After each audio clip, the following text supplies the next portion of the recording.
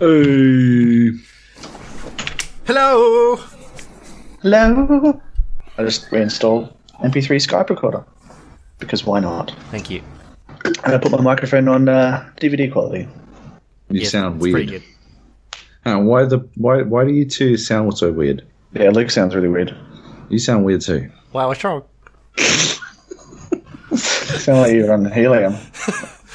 Oh, we fucking had him there for a minute. Oh my god. I thought I was still in Discord or something. You guys jumped in. It's pretty funny. Alright. Hey everyone, today is Wednesday, the 7th of March 2018. This is the GAP episode 409. I'm Luke Lawrie. Joab Gilroy is here today. How you going, Joab? I'm good. And also joining us is Nathan Lawrence. What's up, Nate? Not much. Not much. You still sound really funny. What, are you putting this on still? No? What am I putting on? You're very high pitched. Am I? Yes. Yeah. Well, I'm okay. I'm okay with sounding high pitched. You can pretend I'm someone else if you want, or should I go? Are you sure you're not doing something? What the fuck is going on here? I was taking the piss before. You actually sound high pitched. Yeah. All right. Well, must be that lovely bug again. It's good. Are you sure? Is there a gas leak at your house or something? Man, I'm sounding pretty fucking deep today, to be honest. No, dude. Not on the recording. That's bass boost. Does that help? No, that makes you worse. I mean, it does get rid of the background noise, but...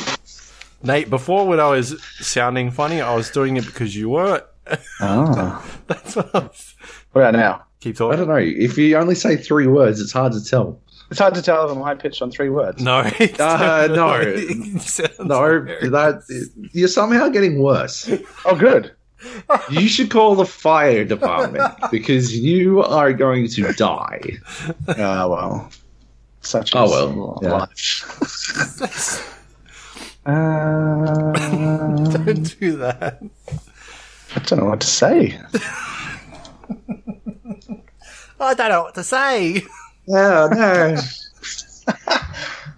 Well, let's just get on with it so you can get back to your business at the Lollipop Guild, I suppose. Excellent. Do you want to try and call us back or something? Yeah, let me do a test call, see what's happening. Back in a bit. Because I won't be able to stop laughing. It's like this.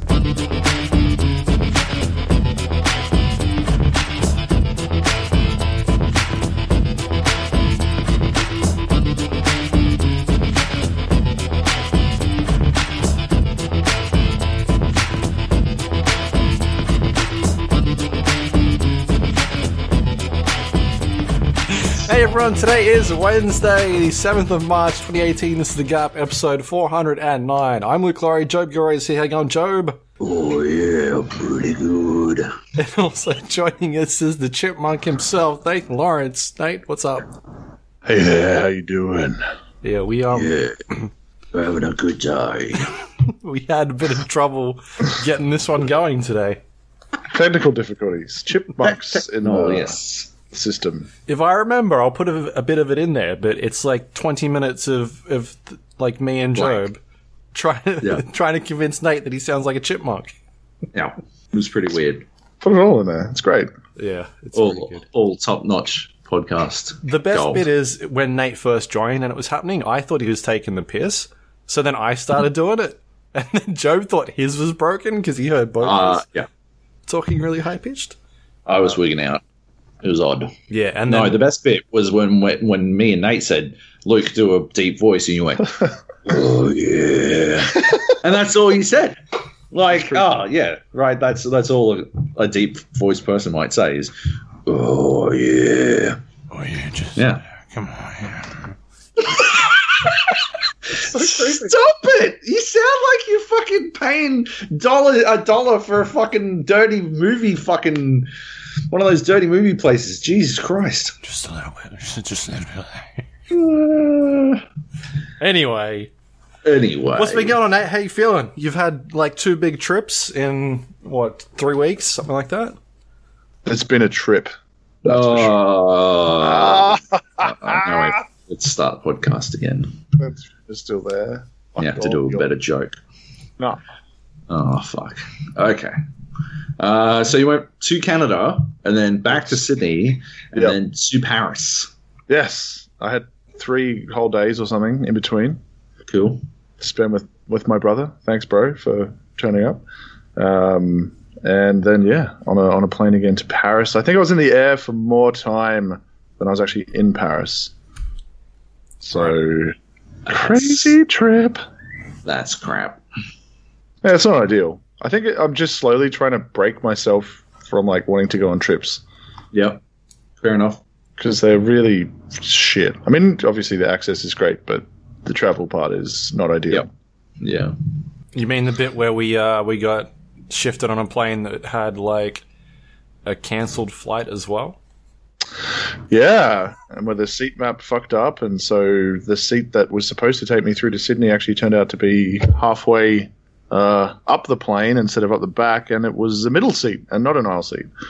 And I was sitting next to a diseased person, so it was just win-win on the way home, really. Wow. I'd lose my shit. Well, I did talk to someone about it, but they were like, yeah, we have 5 seats left on the flight, and I'm assuming those 5 seats weren't in economy. So he's like, there's nothing we can do. I'm like, good. He did offer, in fairness, to, after the meal service, sir, you can come upstairs and stretch your legs in the business area. I'm like, ooh, stretch my legs? No. Gee, can I, mister? Yeah, I could just do that up and down the aisle here. I can fucking do that in the business area anyway, mate. All you've got fucking stopping me is a piece of fucking curtain. I don't know, man. I respect the shit out of that curtain. Do you? No, fuck that shit. They got the nice toilets. I'm up in that shit all the time. Destroying the nice toilets. Jump up there, start stretching your legs. Oh, you're never really good. Yeah, do that voice and ease into a seat, and I'm sure they'd let me stay. Yeah, well, they'd be scared not to. Well, then they want to protect their, VIP flyers. It's probably just better to not disturb whatever that man who talks like that is doing. Yeah. For Luke Lawrie. Yeah. Did you have fun, though, on your trip? You went on Canada, at least. No. No.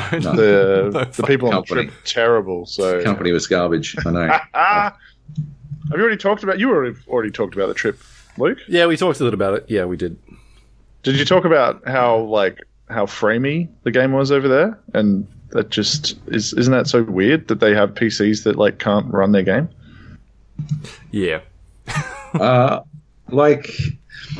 It's an odd thing to think about. I know at the PUBG panel at PAX, yes. It was sort of not a big surprise that they hadn't managed to put that one together because they got a lot of games, and I guess they're mostly focusing on SNES ports or whatever the fuck.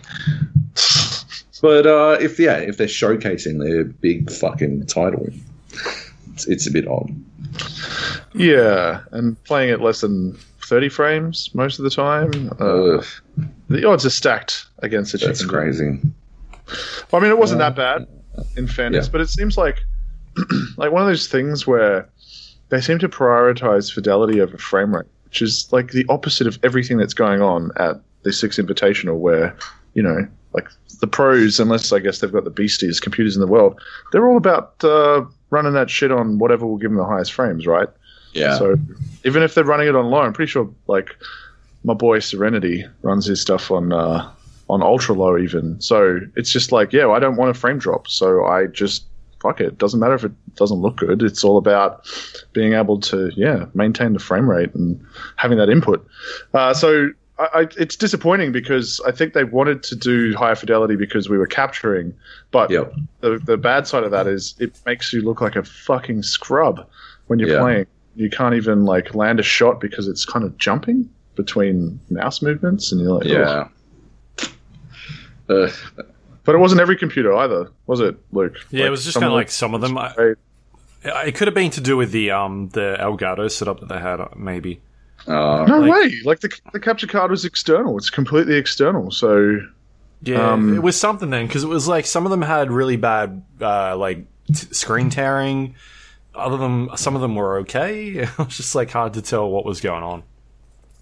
It was, but we still had fun with the content. Yeah.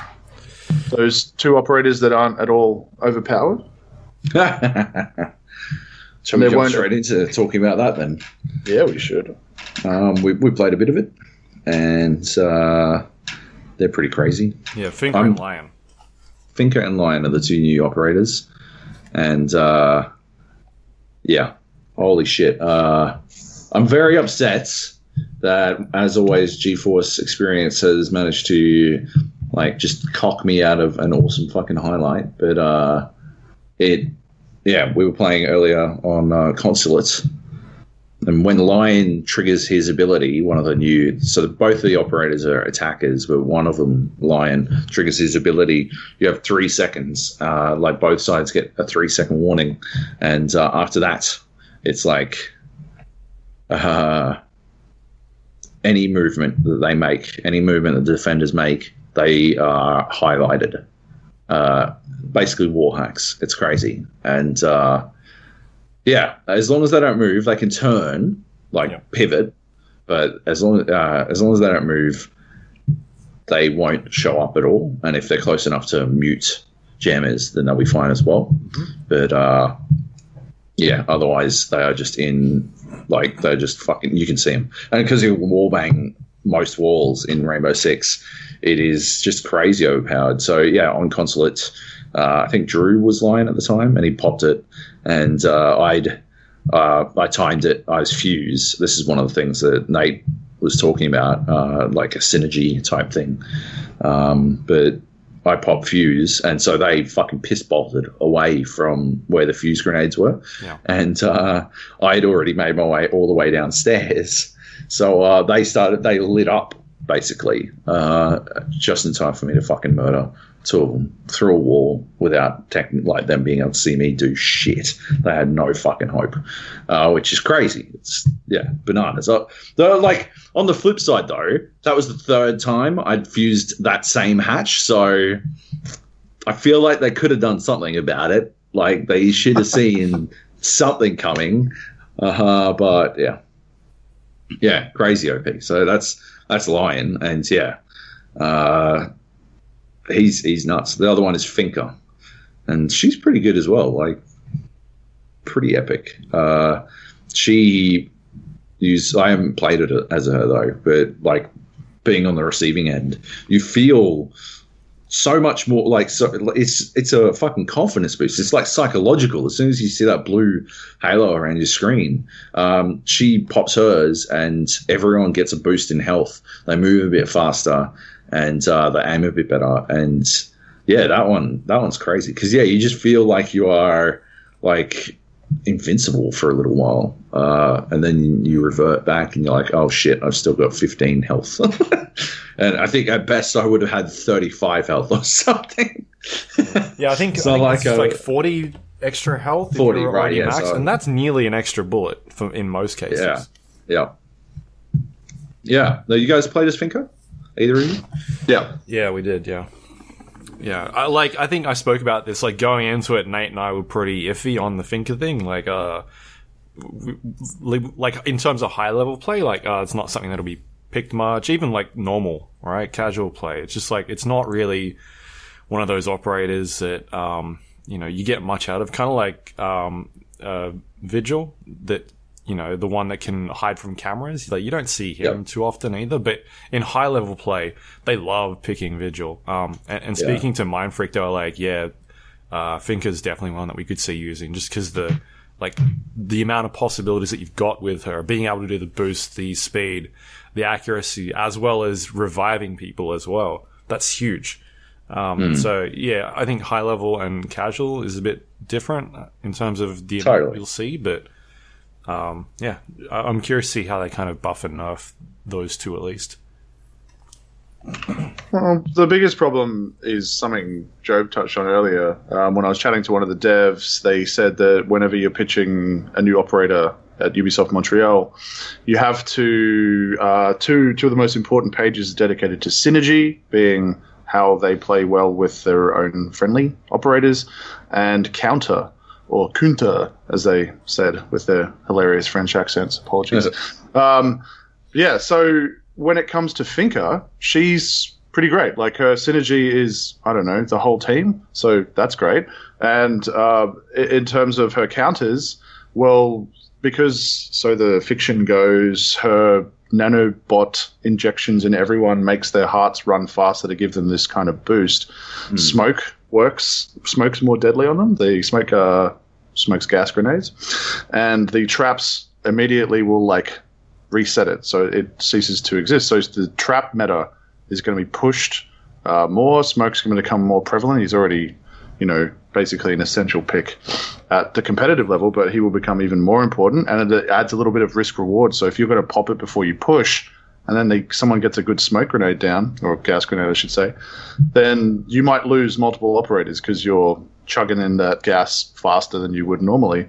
So she's like really good in terms of counters, but even in their official video and when prodded, the synergy for Lion is, again, everyone, I guess, to a certain point. Fuse as well is great, because if they have to freeze and then you time it with a fuse charge, they have to move, so that's great. But more importantly, the counter is mute, and that's it.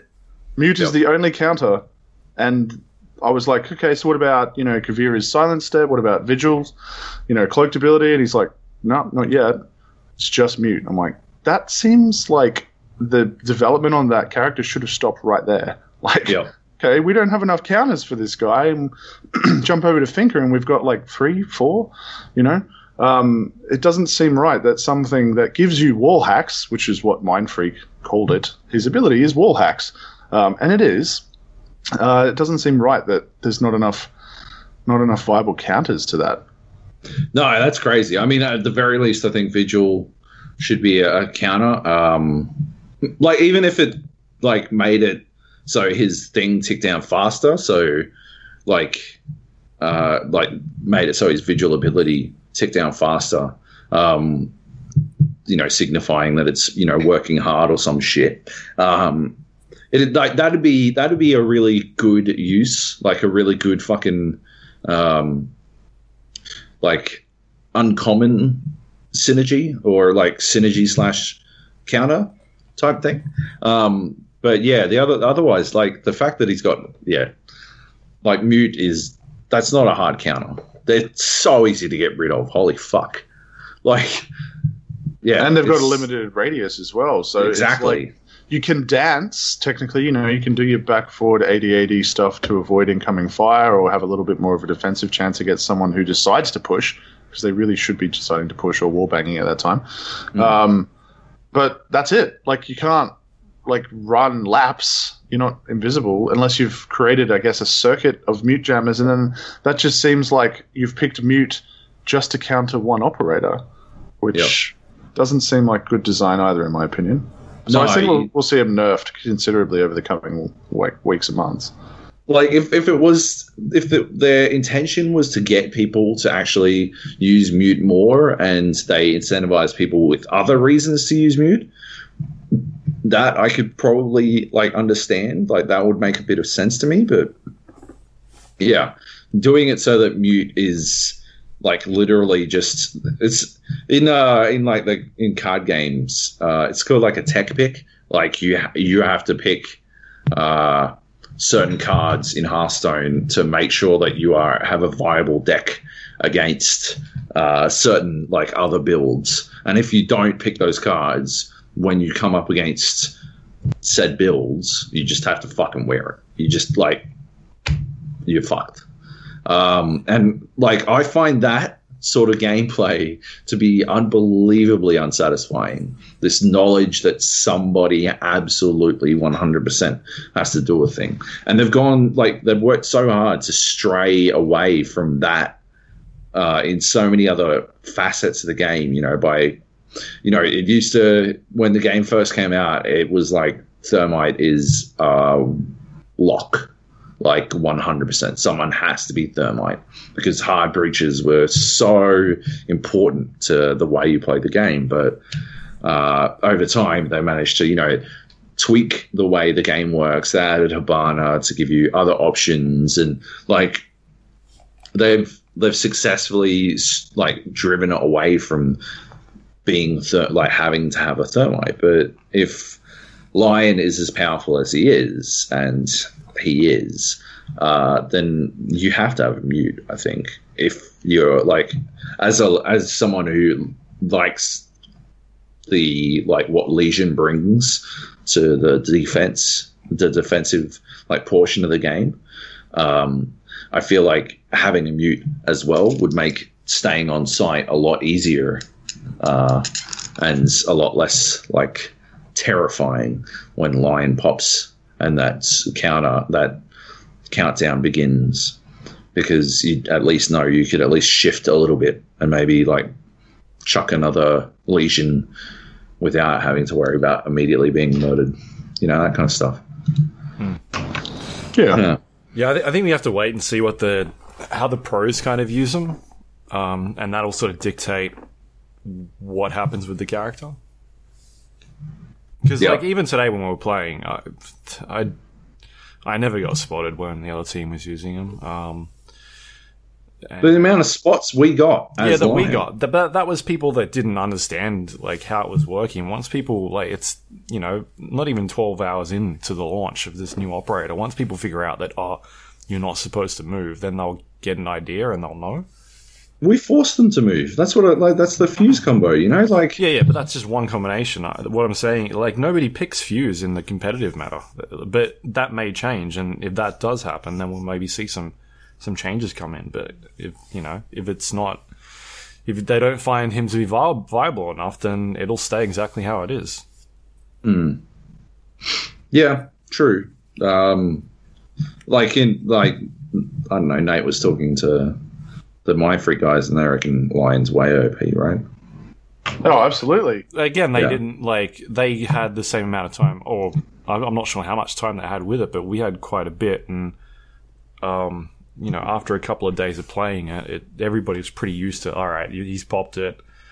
It was very circumstantial. It wasn't like the whole team would show up on the radar. It was maybe one dude, and then you could use that to bait people. Like I did one of them today, so you can use it in certain ways. It doesn't necessarily have to be oh shit, I've been spotted, I need to run. You can have fucking really cool setups.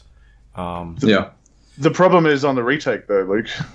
Again, you've got to have him surviving until the end, which, risk reward or whatever. But, if I was playing competitively, and this is what Mindfreak said, they would, you just basically keep him alive, try not to use, all of them, I guess, or keep 2 in reserve, or at least 1 in reserve for once you've got the bomb down.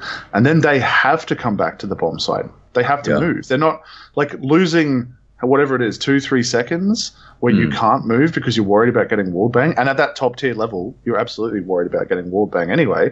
Wall bang rather. Then that's a massive concern. I like the idea of him, I guess, more than the execution at the moment. But you're absolutely right. They've already said that they balanced the game for the tournament, the competitive scene down.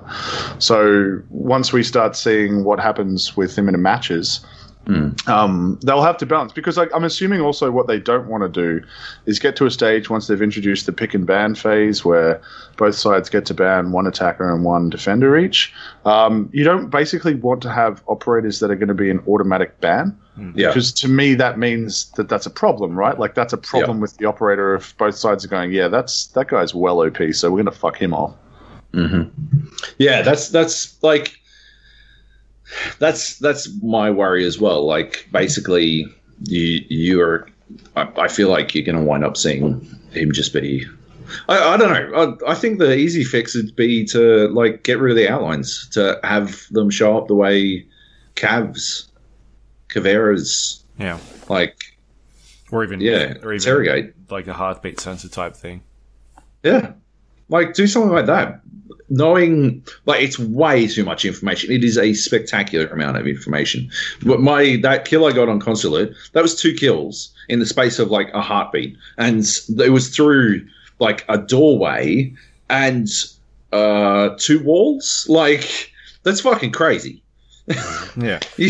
But then if you do go that way, is that too much of a nerf? Does anybody use him then? Is it worth picking up at all? Well, I think that would make him more like situational. That would make it more like of that circumstantial sort of thing that you were talking about, where like he would be he would be still spectacularly useful in the pro scene on the retake, like if he were nerfed to the cav level, right? Or to the pulse level, he would still be. That would be so much fucking information that like the other team had no fucking choice but like to wear, right? On the other, like, because they're still like the defenders get so much time. 3 seconds it feels like an eternity to get yourself ready to not fucking move, right? But at the same time, if you don't have any choice, if you have to move, it will seem like an eternity in the other, like the opposite fucking direction. You just like using that for most of the times we were like when we saw it on our team, it was at the start of a round or somewhere like that where we were just trying to gain intel. But if you're using those in situations where it's like, all right, we're going to push into an actual site, then that kind of changes up even more. Or there's I think there's a lot of different ways you can use him. And I think if you go too far in one direction, he maybe does become a bit too useless, or like he's not someone I would pick then if it ends up being like just a little marker on the screen or something like that. Then I'd play with one of the other ones is a bit more exciting to play with, at least on a casual level. Yeah, I don't know. Yeah, I guess we got to see, right? It's not even a day into it. Sure. But, like, from a design perspective, Siege has always been, in my opinion, more about intelligence gathering and intelligence denial than anything else. So the fact that they've got an outline through a wall goes against everything that we've seen to date in terms of the operators that spot people, that gather intel on people. That I think that's a step too far. And I think even if it's like an initial outline of where they were or something, like something's got to change because it's too much at the moment. Like I got assists on like Joby's 2 or 3 kills that he got through the wall because I would spot them and then I'd just get to a disgusting angle where they have no recourse against me and I'd tap fire. I wasn't expecting to kill them, but when I took like peek through those holes again, I could see that there was blood on the wall, so I'd hit them. And so you've like basically forced to think about what angle am I safe from, and the nature of how Siege works, especially with you as a defending team, you don't have enough reinforcements to cover absolutely everything, which is why you have to pick and choose. And then you've got to take into account kind of the verticality and the three-dimensionality on the idea that they could shoot you through the floor or through the roof, which you can't counter against. I mean, like I'm imagining Buck is going to be even more of a pick if you manage to take upstairs, pop that thing, and you're making holes in the roof and you've basically got a bunch of statues on site. Like, they're going to move. Yeah. Yeah. I mean, maybe the answer is, all right, fuck it, we buff Mute. Mute's radius is now double. Something crazy like that. Maybe it's just double for his specific ability. Or the other thing that I was thinking would be cool to make Mute even more of an essential pick is if you keep one in reserve and you're running with it in your hands, then you're not spotted. So you could have like a team running with you basically, but you've all got to like flock around him. Obviously, if you're just doing the solo roaming players, Mute, you don't have your gun out, so there's a risk there. If you run into someone, you're going to get hit. So I think that that's a good little risk reward counter as well. I mean, to be fair, I don't think I've tested it whether you can just hold it like to your chest and run. So I think that would be. I think that would be good in the sense that it adds a little bit of, like, you want to add doubt. Because at the moment, when I see someone red through the wall, I don't have any doubts. I'm basically like, how do I get to a penetrable surface to fucking tag this guy? There's no, like, hang on, what if I'm being baited? What if this guy's running? You know, what if this Mute is running upstairs and this dude's bait? Like, that sort of idea hasn't crossed my mind yet because I haven't been punished. And I guess, you're absolutely right. It is early days. And the people who are experiencing the wrong end of it today have already been kind of, like, upset about it in text chat. Yeah. But I think, like, if they balance him too far, he's going to become useless. Yeah. But But at the moment, he's too powerful, and that's even evident in the fact that he's only got one fucking counter. Like, that seems ludicrous to me. Yeah, totally. What if they dropped the amount of uses or something like that? Even like, hey, you've got 2 now instead of 3. They talked about tweaking the duration and the number of uses and things like that, and also the cooldown time. So they said they're prepared basically to balance on those factors. But there's simple things that I said, like, can defenders destroy the drone? You see his drone above the map, and the answer is no. But again, no, not at this stage. Well, think about it as a risk-reward thing. If there wasn't an easy way on a map to get, like, you'd have to actually get outside to a point where it would give you position away to take a shot at it. There's some risk-reward going, or maybe it's like kind of hangs around closer to their spawn or something. So then the defenders have a chance of like tracking this drone to see where Lion is. Like, just little things like this that I think they could have thought a bit more about it before launch, or at the very least when I was grilling them and saying, this sounds overpowered, and then I played it and I'm like, this plays overpowered, and then I talked to Mindfreak, I'm like, the pros are saying it's overpowered. They would have more answers than, we're just going to tweak, cooldown, duration, and charges, and then we'll go from there. It's like, okay, it would be good if you guys kind of were able to theorize more about the other things that you could do that are a little bit more inventive. That, like, at the moment, there doesn't seem to be any risk playing Lion at all. Like, it's all reward. It's 100% reward for his ability. Because he can literally camp at spawn behind a wall and pop it and go get your shooters, like send out your Luke to get bullshit headshots through walls and just stay at base and then, wait for the call to activate the ability, repeat. No risk at all required to play Lion at this stage. I mean, obviously that's not the best way to support your team. You got a gun. But at the same time, it's still a viable tactic at the moment because it's a global, for starters, and there's no incentive for him to not. Whereas if the drone is like hanging around above his head, there's people like, he knows that if he stays in spawn that there's people going to get an angle on him if he decides to move and stuff like that, or even like a cheeky run outside for a C4. Not that we want to see the return of that, God.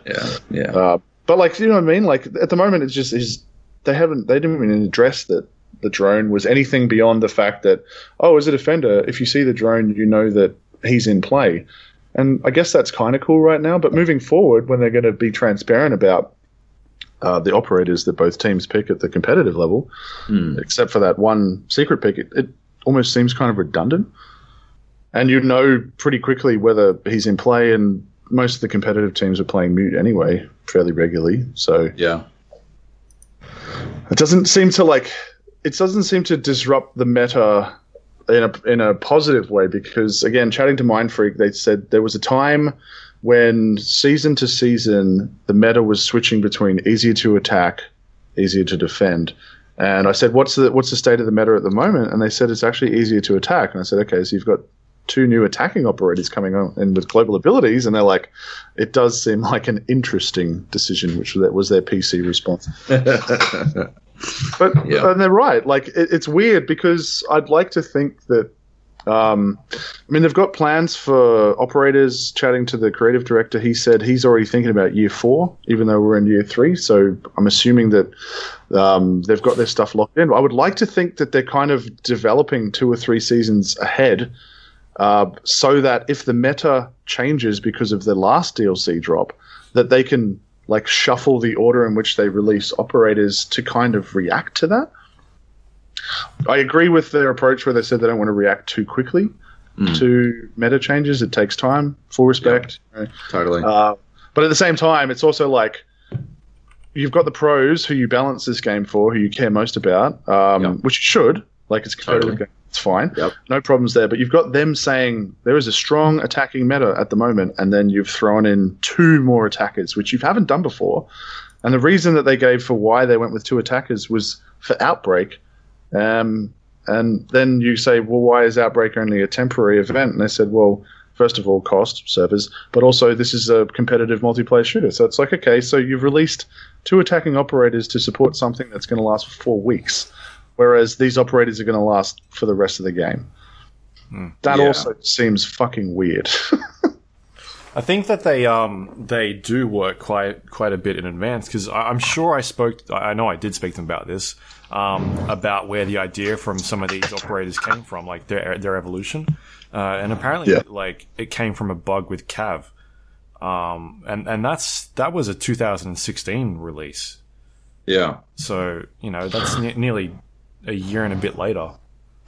Well, when I chatted to the creative director last year, I think he said that he had, like, there was 4 or 5 like little hand notebooks they talked about that he had, and I believe he said that 2 of them were full, like they were all full of ideas, but 2 of them were dedicated to operators, and there was something like only a quarter or halfway through at that point one of the books.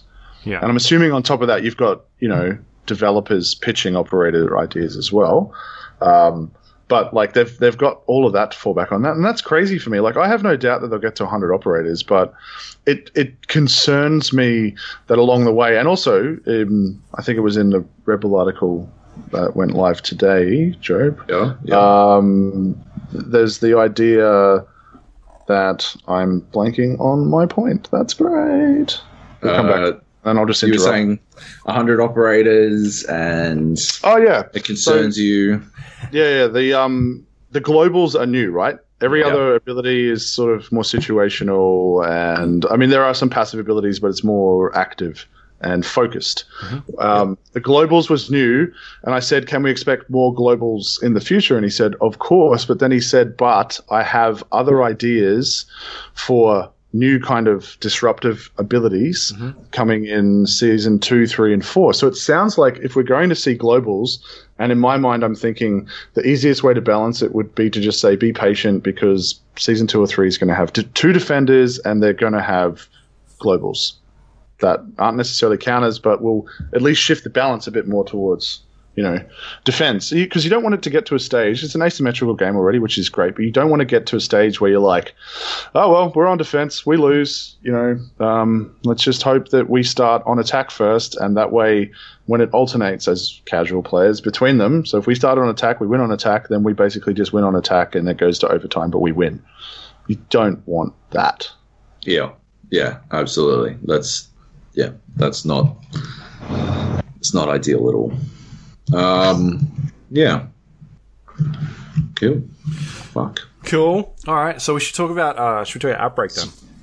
Good dismantling of the new stuff. Let's talk about Outbreak. We played a bit of that. Yeah. For an hour or so. I'll tell you what. On easy, it's boring as balls. Yep. It's not even remotely challenging enough for it to be worth the effort on easy or on normal or whatever the fuck it is. It's normal and hard, right? Normal and hard. Yeah, normal and pandemic. Pandemic, right? Yeah, on normal it's just dull. It didn't seem worth it to me on normal. Just I don't know. It's too easy to just fucking pop everything. And I guess, in a way that's cool. But in another way it is not cool. I don't know. It just gets really fucking tedious real quick, because all you're doing is shoot, reload, and there isn't enough variety, it felt like, for it to be interesting, So when the stakes are low, Outbreak's pretty dull. On Pandemic, I had a fucking ton of fun, but I kept choosing shitty fucking operators, so I need to stop doing that. Yeah, you picked Glaz, and then you were like, I'm going to pick something better, and you went Buck. I did. Buck was like marginally better than Glaz. I thought Buck was okay. Glaz is the fact that it's got like a restricted pool of operators that have apparently been hand-picked because they fit the scenario. Yeah. There are some fucking duds in there, and anyone who has like an SMG, I don't know if you were noticing this, Luke, you run out of ammo during like when you're assaulted, but anyone who has an LMG, you don't. So it's almost like pick an LMG, get the right attachments, tap fire at their heads to take them down, And that's the best way to deal with those sort of back to the wall situations where they're swarming you. Yeah. Well, like I didn't like Buck wasn't that bad. My main problem was that I still had the ACOG on his gun, so a lot of cases like you're not doing long range shooting, right? Like, it's mostly up front, up close shit, right? Yeah. And with the ACOG, you either hip fire or you're trying to fucking work out which pixel of this glowing monster you're trying to shoot. It was a pain in the dick. Yeah. We're definitely running out of ammo quite a bit. Especially on hard, because they take it quite a bit more shots unless you're headshotting. Yeah. And when they aggro as well, right? Like when they go into that, like if you're stealthy and you headshot them before they turn, the grunts turn from the nattering idiots, I call them, nattering idiot mode, to like hardcore, your metal mode. They take a lot more hits. Even headshots aren't one-shot kill, except when they're in their squishy form. And that's kind of what they, like Luke, we started off because we were told, you might want to start off with silencers. And then we just kind of realized that it was so kind of more situational where you'd be sneaking around and popping headshots and you're more likely to aggro the one that you didn't see that then calls for help and aggroes everyone else, that it's kind of no point playing with a silencer and you just fucking... Fuck no. You just try and fucking pop as many headshots as you can in the few moments that you can, because otherwise, you're better off just being loud the whole time. Yeah, like the running around and getting from objective to objective stuff is a lot easier than the wave-based, all right, sit here and do this shit now. That's when there's like hundreds of things coming at you. Or like protect this house, and here's four bomb plants you need to protect. All right, thanks. We struggled on that one a couple of times. Yeah. That's 3 bomb plants, but fuck, man, that's rough. We clearly weren't well equipped to deal with it. I think me being stuck with Buck, but that one's tough. You just be like those defending moments are very quickly overwhelming, and you don't feel like I don't think we weren't losing because we were dying. We were losing because the fucking bombs were getting destroyed. And that's mostly just a case of it gets pretty hard to identify targets at some point during those stages because of the visual noise that's going on, Still, I find it a lot of fun on pandemic mode. Yeah. Yeah. And again, we only played. We finished one map. We didn't finish the second map. We haven't seen the third one yet either. Yeah. We didn't even really explain it. I guess if you don't know what it is, it's a Left 4 Dead mode in Rainbow Six Siege. That's a timed event for a month. Yep. That's pretty much all it is.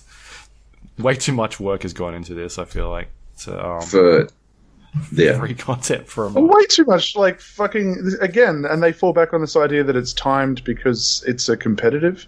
It's a competitive game. Siege is a competitive game, and you're like, but you went and built 3 fucking maps, entirely new assets, and all this stuff. So I'm just thinking, well, that could have been more operators. That could have been a new map, or three new maps, I guess. Yeah, it was 6 maps because they're split up into halves, right? Yeah. And I don't think anyone would have got angry at them if they just kind of repurposed existing maps, and just had this little horde mode thing happening. Right? Yeah, I totally agree. Actually, it's a bit lame because you get those packs at the start, those Outbreak packs, and I guess that must be what Outbreak is all about: is incentivizing or raising awareness of the alpha pack system. So you get your packs at the start, but you don't get packs for fucking finishing maps or anything. Yeah, you do. You get stuff for you get unlockables or charms or skins. You get charms, yeah. Charms, but those are fucking challenges rewards. I bought a fucking tank. Looks pretty sick. Nice. Yeah. Should have bought a fucking top hat, mate. You don't get the Outbreak skins or anything. So I got what I got, and that's it. Yeah, the only way to get those other Outbreak skins, it's like the fucking, reminds me of the timed events, the like seasonal events in Overwatch, where the only way to get certain skins and shit was to basically buy as many fucking packs as humanly possible. And the one fucking legendary drop I did get from those packs wound up being fucking coins, but you couldn't buy these skins from coins, so essentially I got the big fuck you, which is why I quit playing Overwatch. Well, you don't get coins from Siege, and you don't get double ups either, so... Yeah, true. Like, I'm not saying that's what's happening here, but it is reminiscent. Like, it does feel like, ultimately, yeah, they're not really... Like, it just seems a bit of a transparent, like, attempt to... Yeah, get people to buy packs and shit. Like, oh, Outbreak. It's an Outbreak event. It's the only way we'll get these skins or whatever the fuck. That seems a bit lame. Like, it does seem that way. It does.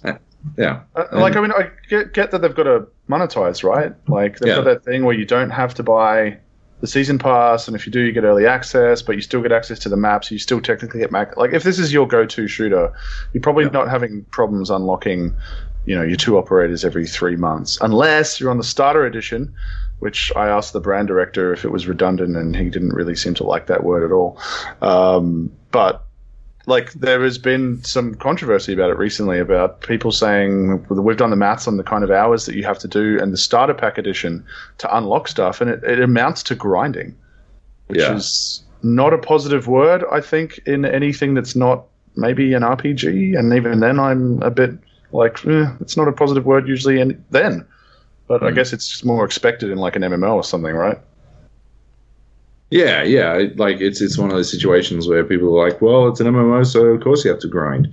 But that doesn't make it good. That doesn't make it like, good design. It just sort of, what is it like? Fuck, it's battered wife syndrome or whatever the fuck, like, yeah. It's like just to randomly tangent for a second. It's why I don't like reading. Well, I don't like reading generally, but I hate the idea of reading fantasy novels, because it seems to be that it has to be 100,000 words plus because it's a fantasy novel. Instead of like, I'm just thinking, like, why doesn't someone like cornered the market on writing like, the 30,000, 40,000 word pulpy fantasy, and the reason that these books, and I know, Joby, you've read more of them than I have. I haven't read them since high school, so correct me if I'm wrong, but the reason these books are so long is because the author is getting their respective genitalia out and going, look how much thought I put into this backstory and this fucking language and this description of the map. And you're like, do I really need that in a story? Like, do I need that? That's a harsh judgment of the fantasy genre, dude. Holy shit. Like, that's like the world building and shit, man. Like, people do want world building. They want like justifications for the magic and stuff. Man, you're still backstory. Still backstory. You're such a content locust. That's what you are. You're like, fucking just get the fucking story in me. No, plot. It's all about plot, baby. Why am I still on stage 1 of the hero's journey, damn it? Yeah, give me the plot. Get me around this fucking circle already. What really happened with those trade routes in Star Wars? Exactly. Well, that's backstory. Oh my god. I don't care about that. Who cares about the Jedis? We've all been in the pub with that one guy who's telling a story that goes on for half an hour, and you've like committed for 20 minutes, so you hang around for the end, and you're just like, and that was it? Like, you could have told that in 5 minutes. That's the fantasy genre summarized. We kicked Heath off the podcast. So sorry about that. He's now what, number 1 in racing? Yeah, he's division. You did him a favor. He's this best in Australia in Division 4 of iRacing. Division 4, is that like Little League racing? Fucking what are you fucking number 1 in? I've seen him drive in PUBG. He can't be that fucking good. Very true. That is very true. But like, yeah. Anyway, let's not talk about Heath's driving. It's bad enough when Heath talks about Heath's driving. It's driving Job crazy. Yeah. Anyway, Outbreak. It's cool, but you got to play it on Pandemic, otherwise it feels like it's fucking pointless. And to that, like on top of that, yeah, there are a handful of fucking operators that feel just completely worthless. Like, yeah, I don't know what Glaz is doing in there. Buck's good when he, like, the shotgun's fucking awesome for taking out those fucking ground digging dudes, but yeah, I feel like if you want a good crew on Pandemic, it's got to be like Finker, Smoke, and like maybe a trap person or I'm not sure, like maybe a heavy machine gun or something like that. Someone that's got a lot of ammo. Yeah, because Smoke's fucking really good. Finker's like, I feel like she's probably essential to be able to revive people and give boosts, because you can basically just keep on using that. Like you pop it, go pick up another gadget, and you've got a free revive, right? And 50 health points. So yeah, I think she's awesome in that one. Yeah, totally. Cool. We'll play some more and see if we can get through all the maps. And yeah. Anyway, what else we got? What's next? I played a bit of Worms. WMD? Is that what it is? Yes. As a question mark? WMD? D? No, because WMD, it doesn't sound right, the name. Anyway, Nate and I played a bit of this while we were away. And I ended up buying it on Steam because I was like, I was watching a lot of esports over the weekend, and I wanted to have something to play that I could sort of, just have on my main screen that I didn't really need to pay too much attention to, and could just watch the esports stuffs as well. So I was like, I'll buy that because, I had a bit of fun with that and it was pretty cool. So, played a bunch of that. But Nate and I were playing it in Canada with one of the Ubisoft guys. And I'm not really a big Worms person. Like, I've never really played it before, so that was my first real experience with it. And yeah, man, it's kind of it's a lot of fun. It's definitely a pretty cool game. The real reason he bought it was because he was getting stomped. Oh, get wrecked, cunt! Yeah, I wasn't getting stomped. I think I won one game, but out of 1,400. We didn't play that many. I don't know, but it was like the kind of thing where I'd have a go, Nate have a go, and then the Ubisoft guy would have a go, and he'd like do all this crazy shit, and it's like, you didn't tell us you could do it. It's like when you're playing games with Joab, and he doesn't tell you any of the buttons until the fucking end of the game. I tell everyone all the buttons, and then you guys are all like, oh, you didn't tell me I could do this. And I'll be like, yeah, I fucking did. But every time I explain anything to any of you motherfuckers, nobody fucking listens, and everyone gets upset that I never told them the fucking rules. Yeah. Why am I getting dragged into this? Fucking hell. Because board games. Nate, board games. You're just right. Well, you just said it there. Like, it's got it in the title, board games. Like, games. Oh my god. Yeah. Fantasy board games. What else do you love, Joby? Cooking. All right. At cooking now. Yeah. Find some way to shit on cooking. Oh, I will. Oh, yeah. Well, I'm just going to cook my own food like some fucking idiot when you can buy it cooked from anyone ever. That's a good start. I'm not going to use it. Okay. So, like, how many people can play Worms WMD? Is it 4 or 8 or fucking more? Well, it's at least 4. I think maybe you can go crazy and go 6 or 8. There is definitely one that is like crazy numbers. I'm sure. So this is the latest one. It's a 2016 release. Right. Yeah. Because and is it? It's all local, right? It doesn't have to be online or whatever the fuck. It has online. Yeah, you can do it local. We were playing on like a laptop, just past the laptop. Sure. Yeah. Because it's turn-based, so it's perfect for that. But it's not like I never used to get into turn-based games. I found them boring, like cooking. But that was just too easy. Like, I've started to get into them a bit more recently. But back then, it was just like Worms was a no-brainer because it was more of like a party game. And it was fun. And then you have all like the bits that come in, like you get sudden death that comes in and the water rising. So there's all these little external elements. And there's nothing better back in the day. This is back when the graphics weren't that great, where there would be like a minute pixel above your dickhead mate's like worm, and he'd go to do this god throw with a fucking grenade, and he was good enough to land it, and it would just bounce back in his face. And it would show the replay that he was frantically trying to skip, and you'd back his hands away from the keyboard. Amazing. If only fucking, Shadowplay existed back then. So many replays of rage moments because of pixel denial. But like that was always a fun part of the game, even though it was kind of janky. So I've loved Worms since day dot. Yeah. And like to me, if you look at the rating on Steam for Worms WMD, I don't think it's that great. I think it's like mostly positive or something. So the fanatics get all crazy about like the specifics of whatever they don't like. But for me, from what we played and from what I played when it launched, I'm like, this is just Worms, and it's like got crafting and stuff, which is pretty cool. New addition that's not like super in depth, but is kind of makes sense in the context of the game to get more of those powerful abilities. And it's got vehicles, which was cool, and stationary weapons, which again was cool, I thought. Yep. So just more options to fuck people up. What's not to love? Yeah, it's slick. Yeah, man. Like I always loved Worms. Apparently, it's max 6 players. You can't play online. Yeah, it looks fucking. I'm looking at it on Steam, and it looks like pretty classic. Well, they've got it. It's on portable platforms as well, like your phones or tablet devices. It's on Switch now too, I think. Right? Pretty sure it is. Probably, yeah. At only 115% of the price of it on every other platform. Accurate.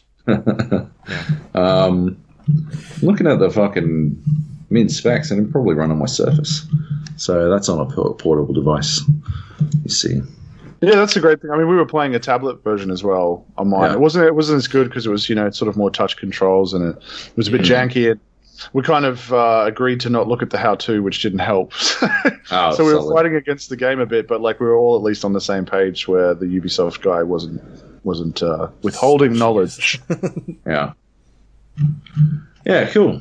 Anyway, so that's a lot of fun. The other game I finally got around to, or I've been talking about last couple of weeks, Dark Souls 3. I got to the DLC in that. I really dig it. I think it's good. I thought I remember people not liking one of them, and the other one being a lot more popular. So what were the two? It was Ring City and Ashes of Adriel, I think it was the other one. Ring City is the one I played. I checked it. I checked, and yeah. So Ring City is the latest one, right? I think so. I didn't check that. Come on, like fucking every single time there's something new, I have to fucking check.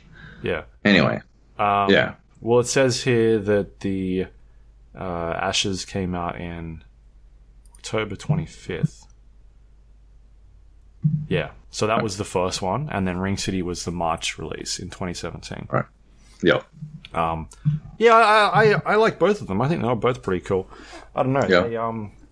They fit really well into the game. I feel like that they could have been like, to me, it didn't feel like, oh, this is a separate thing that was kind of just, we had a couple people work on it. Like, it still felt like part of the main game.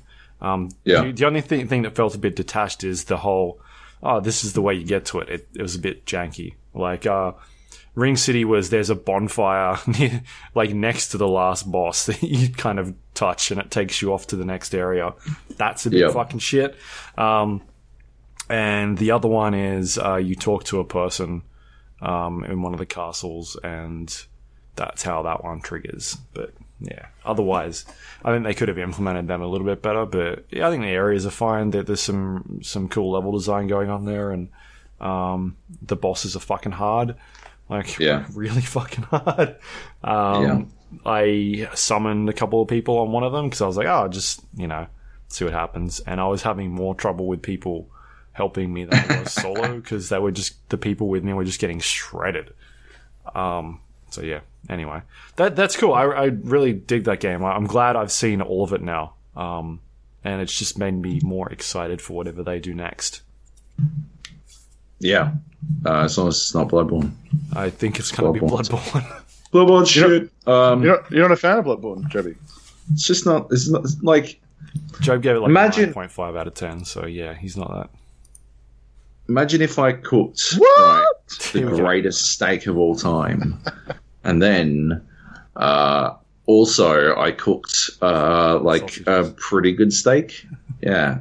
No, it's still a steak. It's still a steak. It's just not as good. And you're like, yeah, this steak's pretty good, Job, and you're a great cook.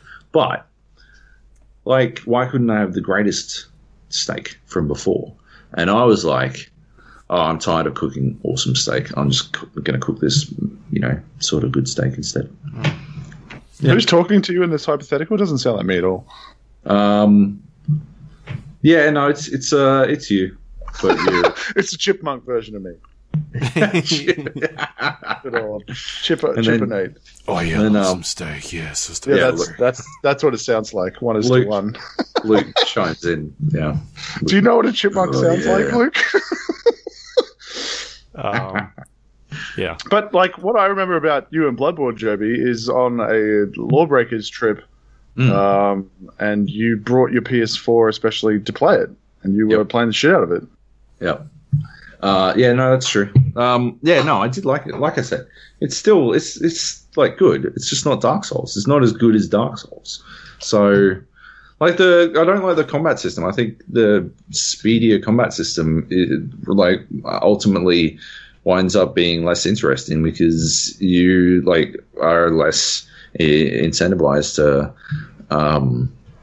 experiment.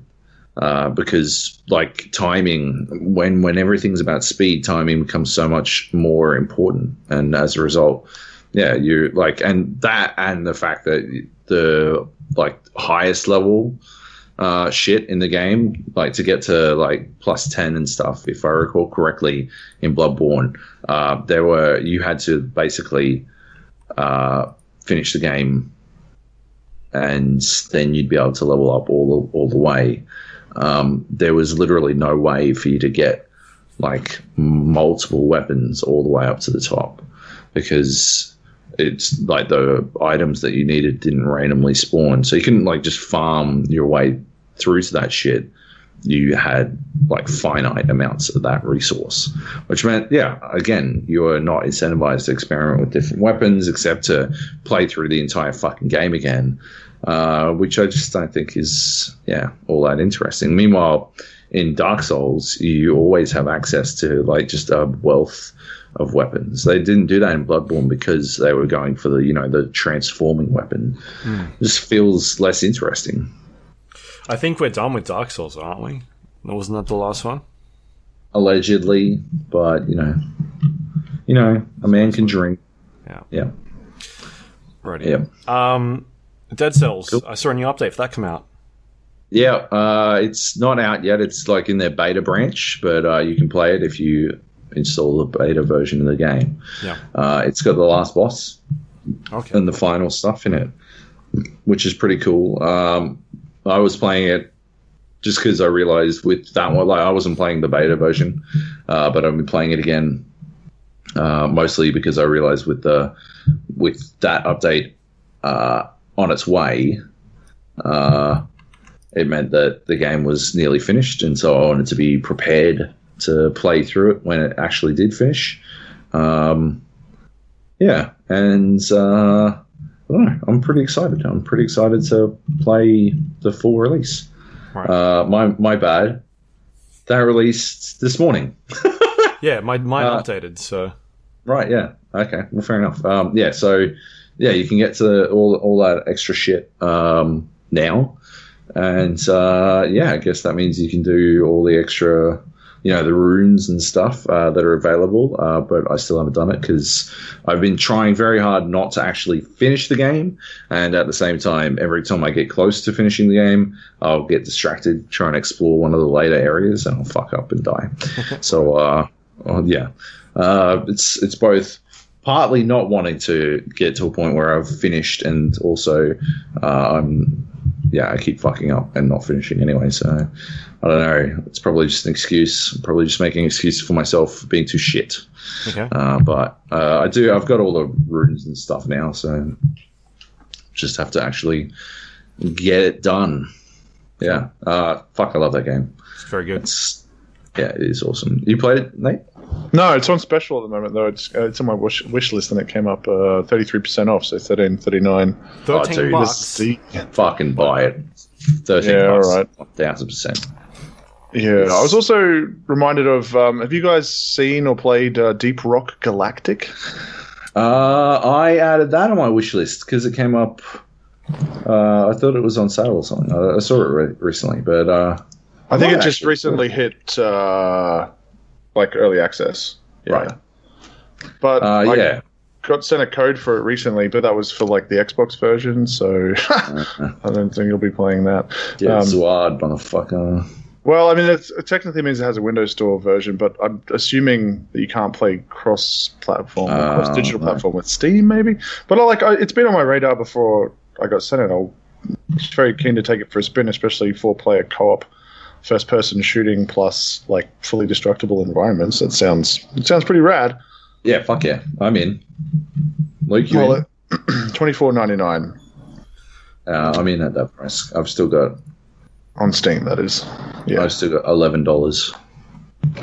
From selling your crates. Fucking crates. Crates, yeah. So cool.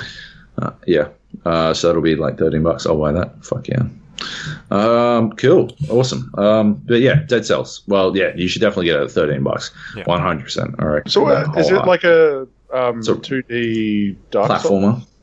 It's a 2D platformer, roguelike, Dark Souls-ish. So basically, you play through, you move through the level, and as you go, you kill enemies. When you kill enemies, they drop cells, not souls, whatever. And once you get to the end of the level, you get to turn in those cells, and you can spend those cells on like a variety of upgrades. And those upgrades could be anything from the ability for a certain weapon to drop, to like being able to use your health potions more, or like I think maybe one of them is like you can refresh the shop so that you can get different stuff. But so you go through all of that stuff, or you keep more of your money when you die, stuff like that.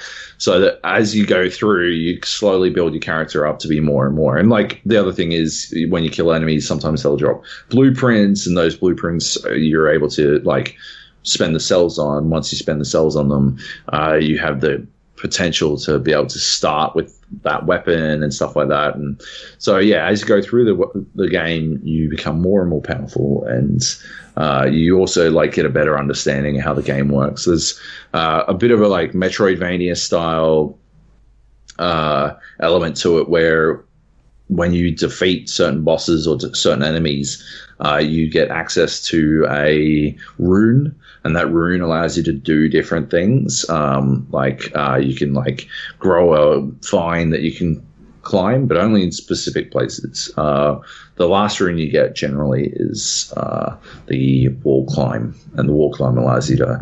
It's pretty fucking hefty. You can get to all kinds of places that you couldn't get to before, which is pretty awesome. And what's so good about it is the combat is perfect. Like each weapon feels different, but like it has its own character, and that character, like the character of the weapon, makes it feel like you are like growing as a player the more you learn those weapons. And when you become comfortable with a weapon, you get these combo situations going where you like as a player know, like if I've got this and this weapon, like if I've got this ability and this weapon, then I am pretty fucking unstoppable. My favorite is the phase. So the phase ability, you pick up two weapons, you pick up two abilities. Phase ability, you press like RT or LT, and you'll teleport directly behind an enemy. Oh, and nice. If you get the Assassin's Daggers, where you do crit damage on backstabs, you phase attack, and every time you crit. And it becomes like this, like warping. You just warp fucking everywhere, like doing these crits and like fucking murdering everyone. But there's others, like if you've got like the oiled sword and the firebrands, you chop someone, they get covered in oil, and you throw fire at them, and it's good night, peace off. Like you just fucking onto the next one because they're burning to death. It's bad enough that they like you can put them on fire, but if you put them on oil fire, it's like double damage, and they get fucked real quick. There's like other things like sometimes you got to make like critically difficult choices. especially when you're coming up against the bosses or elite enemies, because you've got to decide whether or not you're going to like focus on your synergies, your weapon synergies, or you're going to focus on the holy trinity, which is damage, crowd control, and remote damage. So you can if you get you can get like bear traps, or you can get like a frost grenade, and you can use those things to stop enemies from being able to attack you, to get to you. And you can get things like a bandsaw turret, which chucks out like circular saws, or just a general like turret and stuff like that. And you can put those down, and you can trap someone and put that down, and they will get they'll just cop shitloads of damage without you having to do anything necessarily. And it's just a persistent amount of damage. So at the same time, you're focusing on like chopping whatever the fuck it is that's getting fucking stunned, or you're chopping other enemies and stuff like that. But that, like, having crowd control and remote damage, that's two of your abilities gone, which means you can't phase. Like, that's not a crowd control, it's not a remote damage. So you have to decide whether that synergy is more important to you than, other things. And like, so the game just turns into this like platformer, combat-focused platformer, but at the same time, you are drawing deep on this wealth of knowledge that you've gained over the course of playing the game to like really, I don't know, maximize your ability to get through and hopefully finish it. Because of permadeath, right? Yeah, so yeah, if you die, you're done. You start from the beginning again, like all the way back at the beginning. But it like, they've done it well enough that you always feel like you've actually made progress, and it's not like worthless trying to go through the first levels, like you can either, like, to some extent you could just fucking piss through them as fast as you can, but there's stuff around those levels that makes you want to like find like upgrades to your 3 basic stats, or like just items that like you might find that phase fucking item, and you'd be better off. You'll have a really good start if you've got it, or whatever the fuck. And yeah, they constructed this really fucking satisfying feeling game. How does it compare to that Sultan Sanctuary game? Did either of you play that? Yeah, very different. Sultan Sanctuary's slow as fuck. Sultan Sanctuary felt really good to play, and that's a much more Dark Souls or Souls experience. Right. Compared to this is more. This feels more like Castlevania with a Souls twist, but that felt, or Metroid with a Souls twist. That classic combat focused platformer. But that, like, Sultan Sanctuary was drawing very deeply from the Souls well to create a platformer that had pretty satisfying combat, like okay combat, but like led to you wanting to learn as much as you could about the world so that you could continuously progress. Like, I guess in a way, Sultan Sanctuary was about perpetual forward momentum, whereas Dead Cells is about like resetting and getting through it faster. Like, I don't know. Sultan Sanctuary felt like you were always moving forward, whereas in Dead Cells it feels a bit like fucking Tom Cruise in The Age of Tomorrow, where like every single the next time you go through, you're like, fucking, this guy's dead, dead, and then you get to the point where you haven't reached before, and everything gets a little bit tense, and you're like, I'm still fucking gangster, I don't give a fuck, I'll keep going, and you get fucking scared, and you cop a bit of damage, and next time you go through there, you're like, that's okay, I know how this shit works. The other thing is, like, it's not all. It's procedurally generated based off tile sets. So you will go into a new level and you have an idea of how it will work, but it like won't be exactly the same every single time you go through it. Yeah. I don't think Nate needs to play it anymore. You've explained it pretty well. It's like, it is my fucking ultimate playing game. Honestly, like I've killed literally hours on a plane playing that instead of like sometimes even instead of sleeping and shit. It's fucking awesome. So it runs on the surface then pretty well. Yeah, man. Yeah. Yeah, it runs on the surface, and like it comes up with this warning. It's like, this game's not designed to work on the integrated graphics or whatever the fuck, and then it runs perfectly. So who gives a fuck? Shut up, game. Yeah, you don't know shit. But yeah, it's awesome. Yep. Get it? Sick. I just did. Nice. Should we talk about Sea of Thieves real quick? Sure.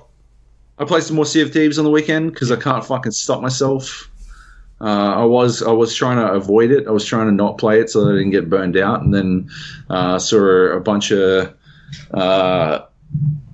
people in a Discord playing it. And I'm like, fuck it, I'm jumping in. So I played with Racy and Josh and a couple other people just over the course of the weekend. We're just like fucking cruising around. It was pretty tame, I think. Like, we didn't get into a lot of shit, which was surprising. We like accomplished a lot of goals, in-game goals, but we just weren't having a lot of luck with the combat. Like, people were like fleeing when they saw us because they'd heard my reputation preceded me. But yeah, like it was still a lot of fun. It just I think a lot of people were maybe avoiding fights to try to get as much out of their game as possible.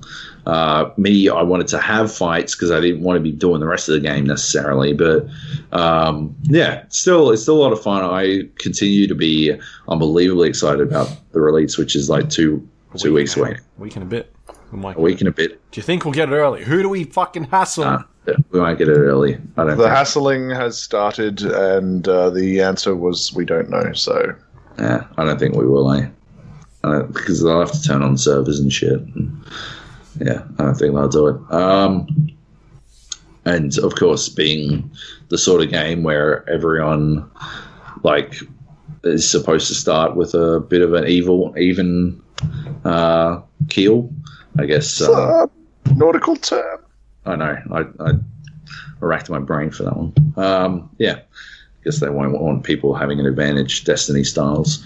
I don't know. It's still cool. It was a lot of fun playing with the guys on Discord. It's just one of those games where I think you can have fun no matter what, as long as people are engaged in and trying to have fun as well, which is cool. Yeah. Where the water tastes like wine. Let's talk about this real quick. It won't take too long. It's a turd. I don't understand why it exists. No, I understand why it exists. I like it's interactive fiction. I thought I was going to hate it a lot more than I did. I hated it. Like, I got to be clear. I definitely hated it. But I thought I was going to, like, really fucking loathe it. But ultimately, I just sort of, I hate a lot about it instead. And, yeah, I don't know.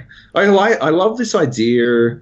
Like, I feel like the American folk lore is such a interesting sort of setting for fiction, and I feel like I'm seeing it tapped more and more, like whether it be through I guess magic realism, like in American Gods, that had a very like a folklore feel about it, even if it was set in the modern time, or whether it be through that or be it through like general American folk storytelling.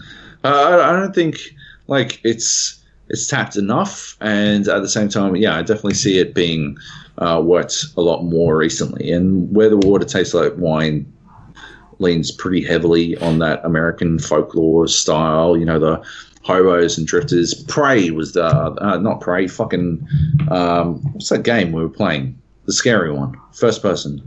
Hunt was the other one. It's got that fucking that Depression era vibe to it, and I could imagine the characters having lengthy backstories that lead to them feeling like they need to hunt these terrifying spiders in these terrifying parts of an abandoned Louisiana swamp. But this one, yeah, I don't know. It leans pretty heavily on it. It's got the narrator, the deep voice narrator, like the Big Lebowski star guy, and that's pretty good. Oh, yeah, perfect. That's what I was hoping for. And that banjo twang soundtrack that's actually I really appreciate, but then it's just filled with all these things, like these bare excuses to get you to play this game. And the play of this game is you collecting these stories from people so that you can give them to, I guess, the devil. The devil, requires stories, and you owe him stories because you lost a hand at a game of cards with him, which is, very American folklore. You meet him down at the crossroads or whatever the fuck, and play a game of chance with the devil and lose, and suddenly you're in his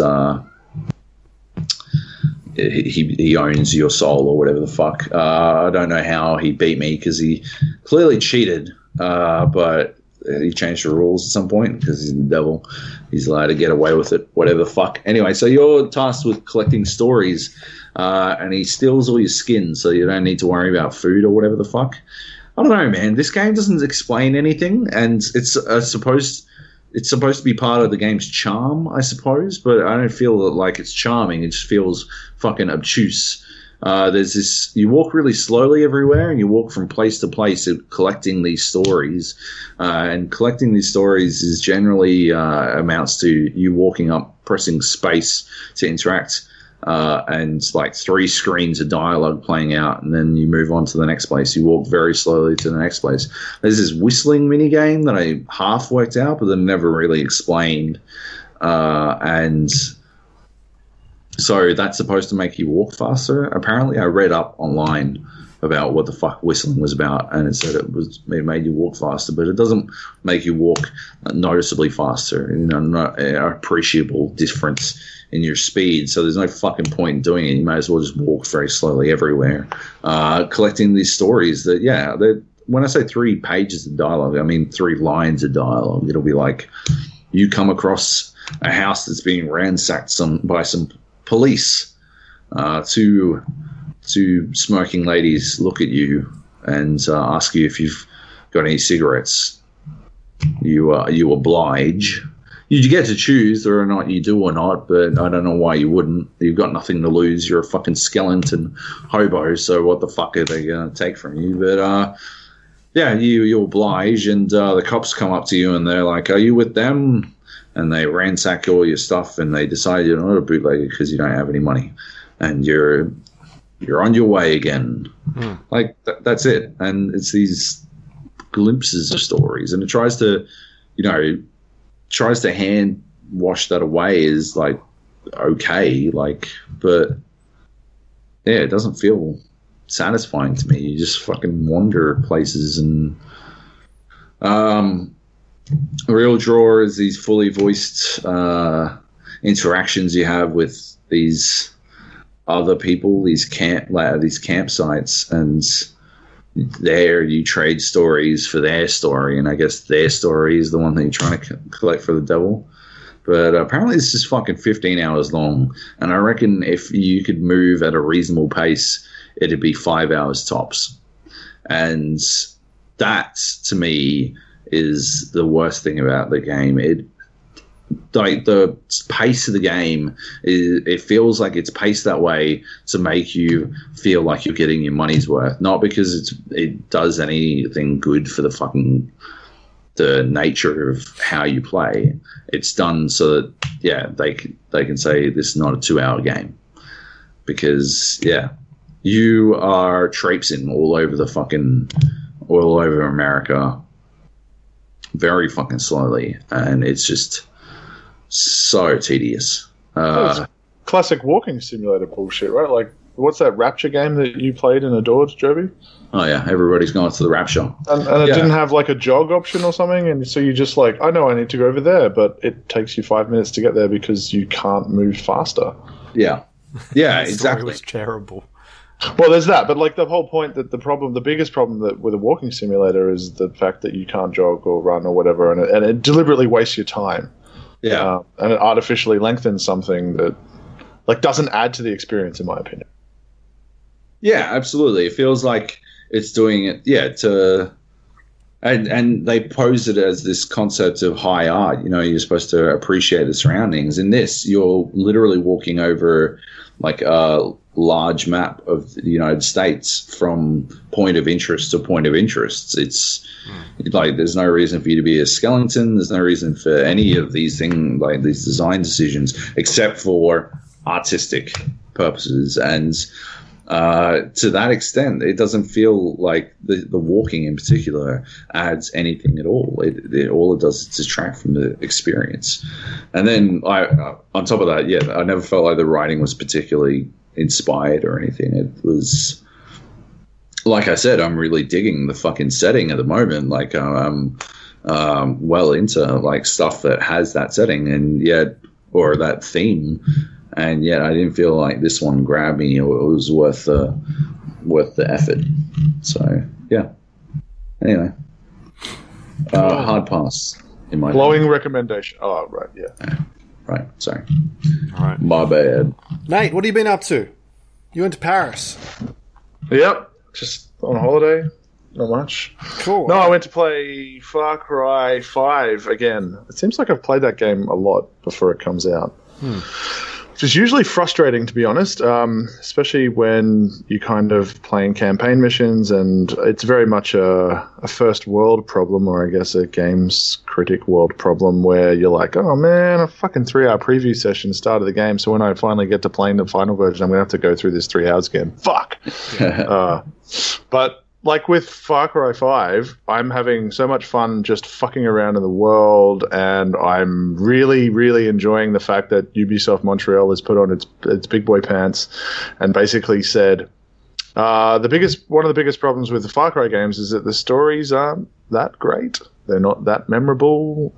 They're very secondary to I think they call it the anecdote factory, the idea of the emergent narrative where you go out and cause mayhem and all this crazy shit happens and you go, ambush a convoy and then a fucking bear comes out of nowhere. That shit is way more fun than actually playing the campaign, to the point where I think apart from Far Cry 3, I have never finished a Far Cry campaign, but I have lots of fun in the sandbox.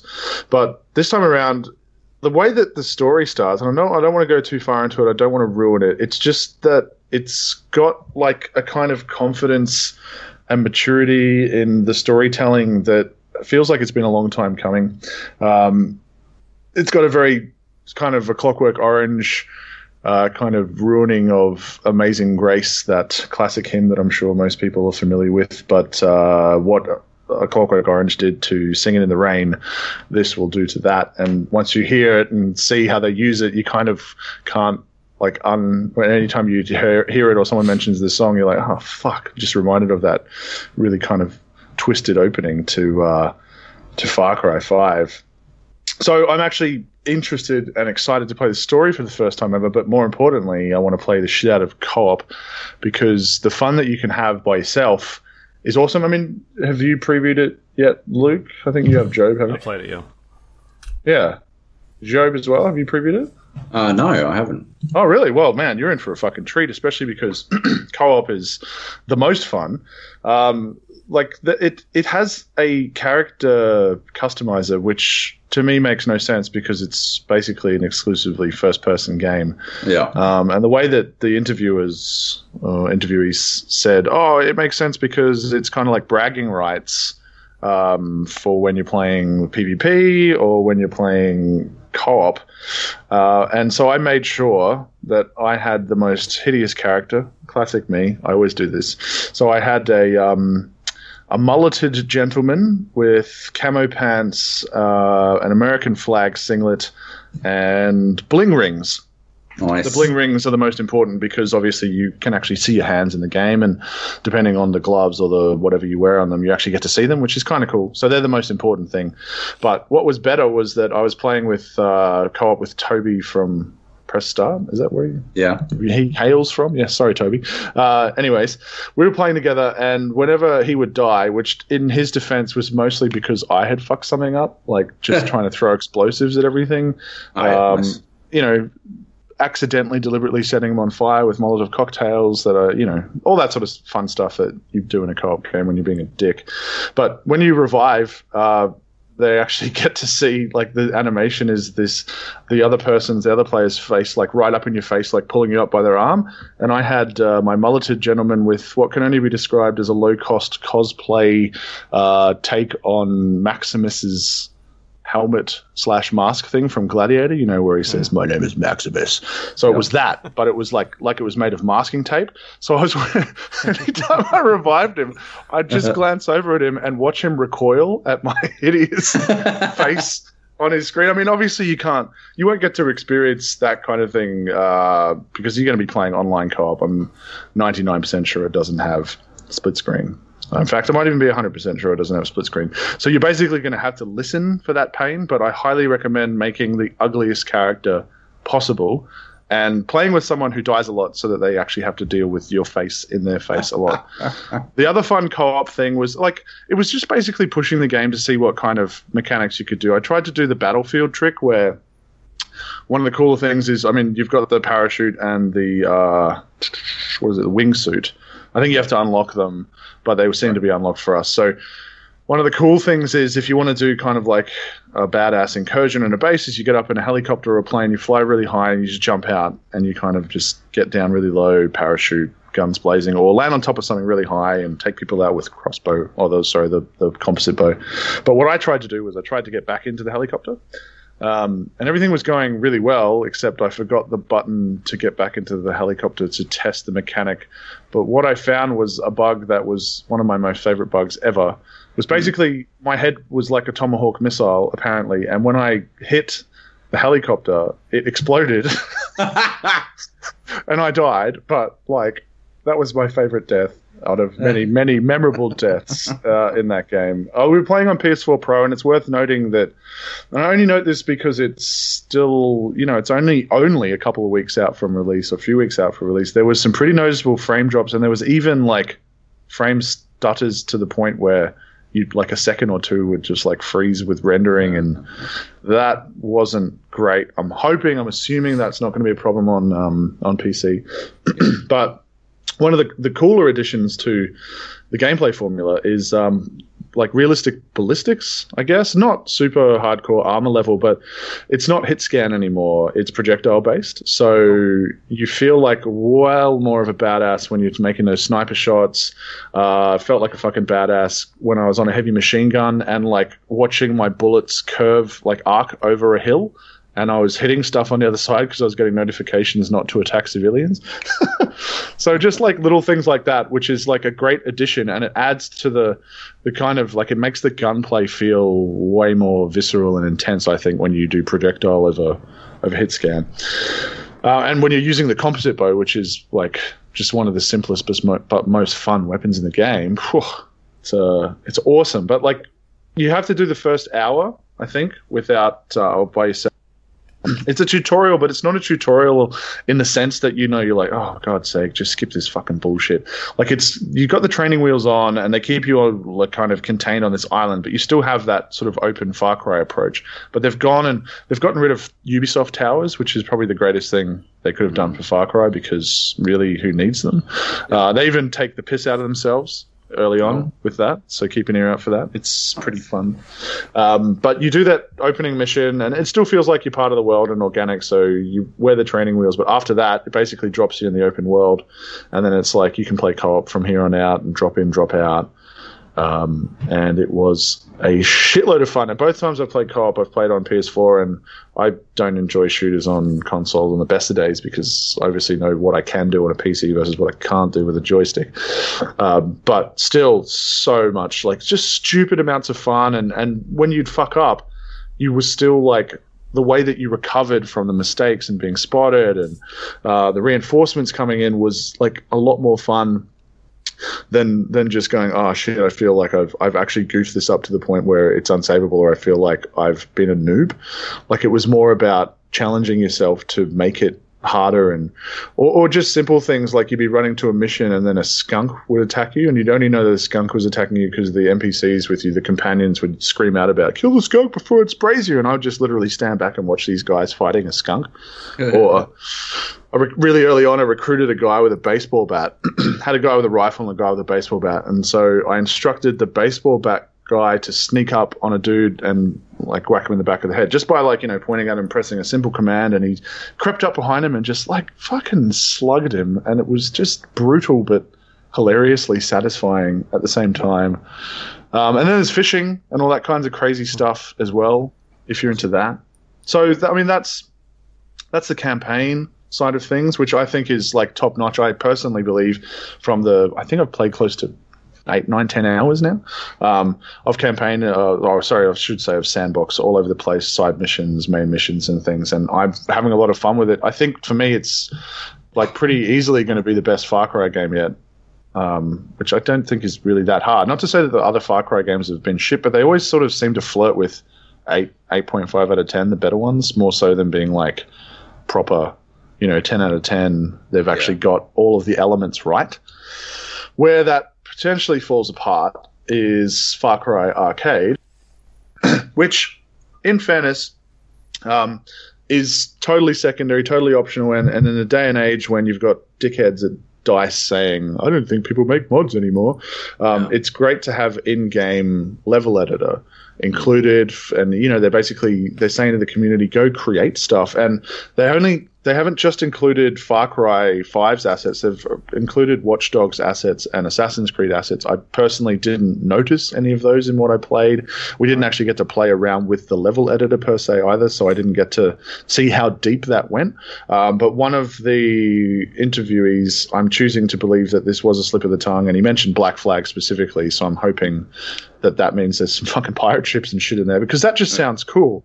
So we got to play 2 solo scenarios from Arcade, made internally at Ubisoft Montreal. They really weren't that great, but what was great about them was this kind of proof of concept idea of what you can do. So taking what is essentially a sandbox shooter and turning it, for the sake of the first scenario, was basically just like a maze. Like, get to the end of the maze, but this maze was like proper creepy, fucked up, like Escher gravity-defying stuff with like the Max Payne style, you know, trippy drug missions that you had in the original game, like that kind of vibe. And you just kind of got to the end, and you know, it took 5 minutes, and it was like, okay, cool. But like what was cool was that it was this idea that, okay, so people can really, they don't have to make like Far Cry missions, they can make whatever they want essentially. And the other one was just kind of a kill the VIP through a little hub world. But me being me and knowing how I can game systems, he was hidden in this kind of like room at the top of a 2-story building that you couldn't get to immediately. You had to you were supposed to work your way around, climb up somewhere else, and then kind of, you know, get your way over through the top. But I just threw a Molotov cocktail at the wall, knowing that it would clip through it, and killed him. So, and it wasn't that great. It wasn't that challenging, and it was really short, but what I appreciated about it was the proof of concept idea of, okay, so they're just trying to show us the sort of stuff you can do, more so than, hey, here's some really quality examples that we'd like to highlight. I think the community will create the best stuff. And I like the idea that, you know, tomorrow's Tim Willits, who got to id Software by making Doom mods and maps, is like potentially lurking in, you know, kind of like a Far Cry Arcade place. Like, I really like that idea that people can show off their skills, and that, like, if you really get into Far Cry 5 and you revisit Far Cry Arcade every once in a while, I'm hoping and assuming that they'll include things for like the most popular maps and scenarios, and you just download them and play them, and it adds an extra sense of replayability on top of what is already a massive shooter sandbox. But then there was PvP, and PvP was just bad. It was, you know, but like, again, and I confirmed this with the local Ubisoft rep, that PvP is something that players can, change. I'm hoping that the tools are deep enough to let them make more than just maps, basically, so they can impact the mode. One of the weirdest things was the time to kill. Headshot kills immediately, but bodies are really spongy. Like, I'm talking 3 health bars, basically like in the game spongy, but a single headshot was killing people outright. So you were better off spamming at their heads, again, playing on controller, than actually trying to chip away at their health. Although there were a few instances where it led to some decent shootouts. They tried to make it feel a little bit better than its generic form, which felt a lot like Far Cry 3 for anyone who played the PvP and that. It just didn't have anything beyond being team deathmatch. So they tried to show a little bit of what you could do beyond that by having animals in there, but the animals were either bugged or they just didn't seem to react to the fact that there was gunfire and people happening around them. And unless you shot at them, that seemed to aggro them, rather than them being this kind of persistent lurking threat, which would have made it slightly more interesting, if not essential. And the other thing was vehicles, but the map was so small that the vehicles were like either impractical for getting around, they were too easy for road killing, or me, the troll, again, when I parked the tactical. Is that what it is, Joby? Did I get that one right? Tactical? Or was it the other word? Yes. So I had a big old heavy machine gun on the back of a truck. When I parked that in the choke point and pointed it at what seemed to be their only fucking respawn point, I got a couple kills and then felt dirty and got off the gun. Oh, wait. It's technical. Technical. Damn it. Fuck. My bad. How embarrassing. Well, that's my mistake. I incepted you with tactical. So I wasn't impressed by that. They wouldn't let us capture it, which, if I'm reading between the lines, was because they kind of knew it wasn't that great. It had a separate embargo, all of the Far Cry Arcade stuff, to be fair, from the campaign and the open world and the co-op, which I think also means they understand that it's not up to the same quality as the main game, but that's okay. Like, it honestly doesn't bother me that this stuff that I played in Far Cry Arcade is really lackluster compared to the main game, because I honestly believe that even if those tools are limited, the best stuff that we will see will come from the community. Yeah. And it won't come from Ubisoft Montreal, and nor should it, if it's a free little bolt-on add-on and free content, they'll throw a few things in there to kind of get people interested and to ensure that there's content there on day one, I guess. But, 2, 3, 4 weeks after launch, that's when I'm expecting to see some interesting stuff. And depending on how deep the tools are, I actually think that there could be a viable PvP mode to be found in Far Cry 5, but it's less about what Ubisoft Montreal built and more about the tools that they gave to the community to kind of create something different. Like, personally, I'm hoping that the tools go deep enough that you can actually, like, I wrote an article for Red Bull Mainstream. Wait, have I submitted it? Yes, I did. Whoops. And it was about the idea. No, actually, it was for Finder. That's really terrible. The idea that Far Cry could work really well as a survival game, either as a mode or as a sort of spin-off, and saying that they've basically, they've pretty much got all of the elements in terms of, if you think about, like, when you take damage in a Far Cry and you went to heal, at least in the older games, he would reconnect a dislocated arm, or he would rip a bullet slug out of its leg or whatever, it was, wrap bandages. So that stuff's already there. So you could add locational damage. It wouldn't be that hard to add the need to sort of sleep and drink water, eat food, and all that sort of stuff as well. But I thought that it would really benefit, returning to the Far Cry 2 idea of weapons that had different quality, and you'd have to maintain upkeep, or they would jam and stuff like that. So I thought that would make for a more an interesting take on Far Cry that wasn't necessarily appealing to the mainstream audience, but for the person seeking a more hardcore experience, that isn't just, we changed the difficulty and it means that the enemies take more shots and you take less. Okay. Something that actually ties into these little survival mechanics that they've got in there in a light way. I mean, they've got a repair tool in the game. They've had it there since Far Cry 2. And all you do is you do the battlefield trick of just going beside the vehicle and fixing it. But if you had to fix it in terms of its location, or you had to find parts, again, stuff that I don't think would be too hard to add if you've got these assets and these animations, that sort of stuff to me would be really exciting about the potential longevity of Far Cry 5 which doesn't include a season pass or its DLC, but like a feather in the cap for Ubisoft Montreal is that people start sharing this stuff, talking about it, like 1 year, 2 years down the track, however long it takes, and your game is still relevant. People go back and buy your game. I mean, we've seen it on the PC with the mod community, obviously. People and DayZ, right?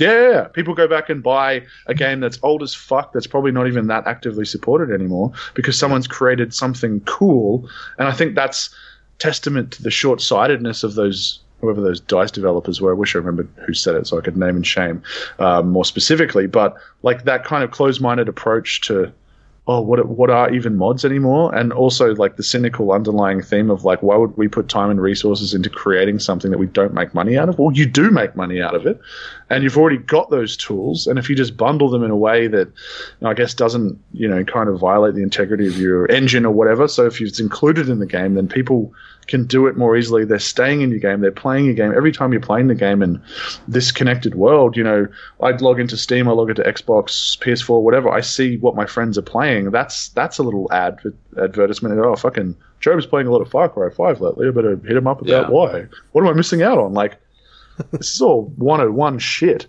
But anyway, sorry, that's me getting angry at DICE, not Ubisoft. Yep. So yeah, to be honest, even if Far Cry Arcade has such limited tools and turns out to be like a garbage fire, I don't think that should detract from what I am imagining is, and from what I've experienced, a huge sandbox shooter that has dozens, maybe scores of hours worth of content in there without even having to do all the 100% mentality. Just like there's so many different activities to do, main quests, side quests, and things like that. Such a strong core game there that if this Far Cry Arcade ends up being what it should be and what it could be, then that will just be the cherry on top of a cake that you're just like, well, I was already going to eat it anyway, but now it's got this extra thing. Fuck yeah. Yeah. That's Far Cry 5. That sounds awesome. What's the deal with the villain? Because I feel like with the Far Cry last couple of games, the villain have always been quite like out there and memorable. Like you've got Pagan Min in 4, and then like Vass in the third one is. But I feel like I've not seen anything about whoever's running this shindig at all. Oh really? They've started. They've released some stuff, but they released a live action thing recently of kind of like his backstory, and highly recommend watching it. It's creepy as fuck. But basically, he's the leader of a cult called Project at Eden's Gate, and they're an apocalyptic cult, and they're very militarized. And if Ubisoft Montreal does with this story what I hope they do with it, and what I kind of read into one of the hints at the beginning, which I don't want to go into too much in case I'm right, but basically they've hopefully cleverly tied the player's arrival into what the cult believes to be the end of the world. So you actually become part of the reason why this cult that was already bad, was already militarized and taking over and doing bad shit. But the reason that this cult escalates, I feel, is because of your arrival, because they see it as a sign of the end of the world. So once they think that that's happening and the leader starts preaching that that's happening, and they've all drunk the Kool-Aid, that's when shit starts to get crazier. Mm-hmm. But he's got siblings, all who are supposed to have kind of different flavors in terms of the regions that they can control. So you've got like the hardcore militarized one. You've got they're not talking too much about the sister, but I feel like she has some sort of power or ability or something to kind of get people on side. They've kind of hinted at that. You might have come across these enemies, Luke, that had like this weird gas cloud over their head. I think she's tied to that. It seems to make them not just aggro, but they take more hits to die, which means there's a bit more diversity in terms of just your average grunts. But they also seem to care about their mortality, so they'll flee, which is kind of cool, and also you have a chance of knocking certain enemies down into an incapacitated state, and their buddies will try to get to them to revive them to get them back in the fight. So there's that as well. So I think, like, from what I've seen of the main guy, again, I don't want to ruin it because the introduction to him is quite strong, and he's a proper creeper. You just get that vibe from him straight away. Awesome. And I think that it's like if anything, it's a more interesting, in my opinion, exploration of insanity. Because, correct me if I'm wrong, Pagan Min and Vas and all those other secondary insane characters in Far Cry 3 that nobody remembers the names of, they were all just nuts. You know what I mean? Like, they didn't really have an agenda.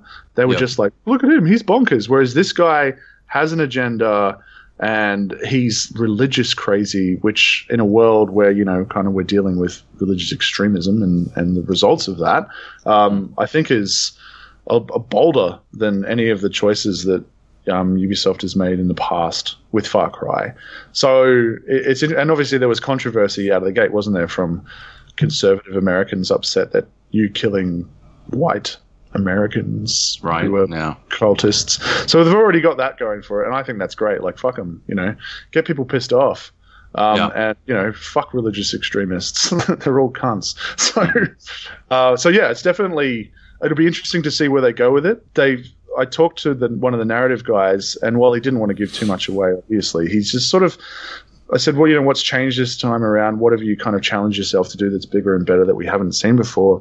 And he said that they're trying for some more emotional, like dramatic beats that will actually resonate, which is already impressive because on the main quest, and specifically with that opening, it's really, really fucking dark. Like, it's super dark, and whenever you encounter cult missions, you're like, wow, this is like, could feel like a completely different game. And you go out into the open world, or, man, I was doing a side quest where this chef wanted me to go and find a collection of frozen bull testicles that had been like locked up, and he wanted to have his testicle festival or whatever the fuck it was called. Like that level of like crazy tongue-in-cheek side mission, but somehow they make it like merge. Like, it doesn't feel like tonally it's all over the place. It sort of more feels like those things are a reprieve from the heaviness that happens in the main story, and you can go back to it at any time. Although I do suspect that they drag you back into it at certain points, because that did happen to me,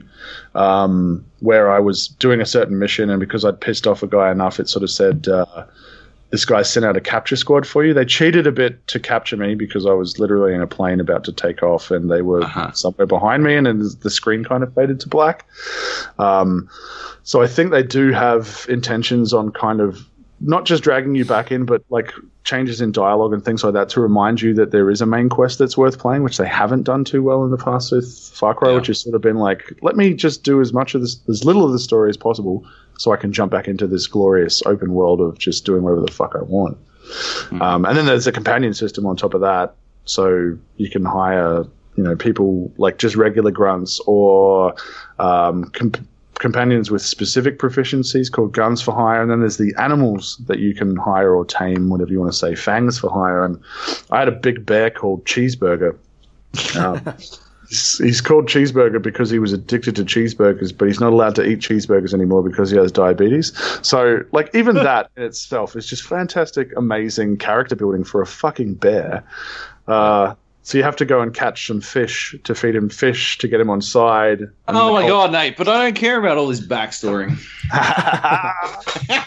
You will care about the backstory of Cheeseburger, Joby. You fiend. What's the dog's name as well? Boomer? Boomer, yeah. Yeah.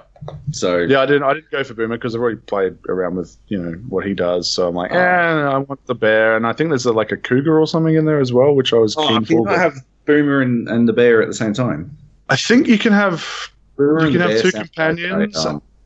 Sounds like a morning radio DJ combo. We're Boomer and the bear. Or some kind of guys. Yeah, I'm here. This is me. Sex club. There we go. Stop doing that voice, Luke. I'm sometimes the bear. Sometimes you're the bear. I'm the Boomer right now. Yeah. Oh yeah. You know, that's what we need. Let's rebrand the Gap. We'll be Boomer and the Bear. Well, there's the name of your episode. We need some of those fucking sound effects, though. That's what we need.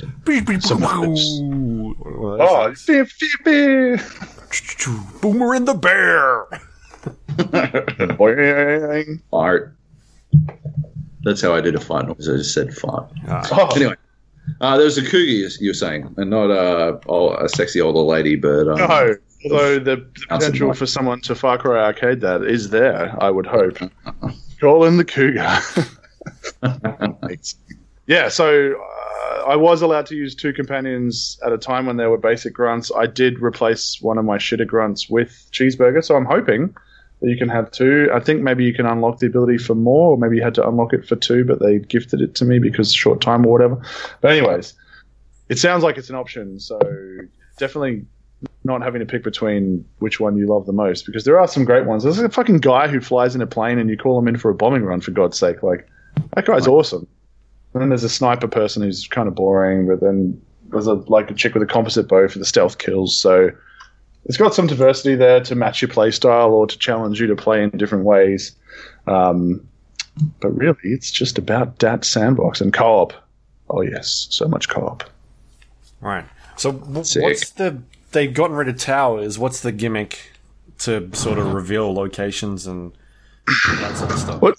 It's all revealed up front, but what they want you to do is they want you to talk to NPCs to get missions and kind of connect with the characters and find out what's happening that way, more so than climbing to a big old tower and going, oh yeah, shit, I see everything around me.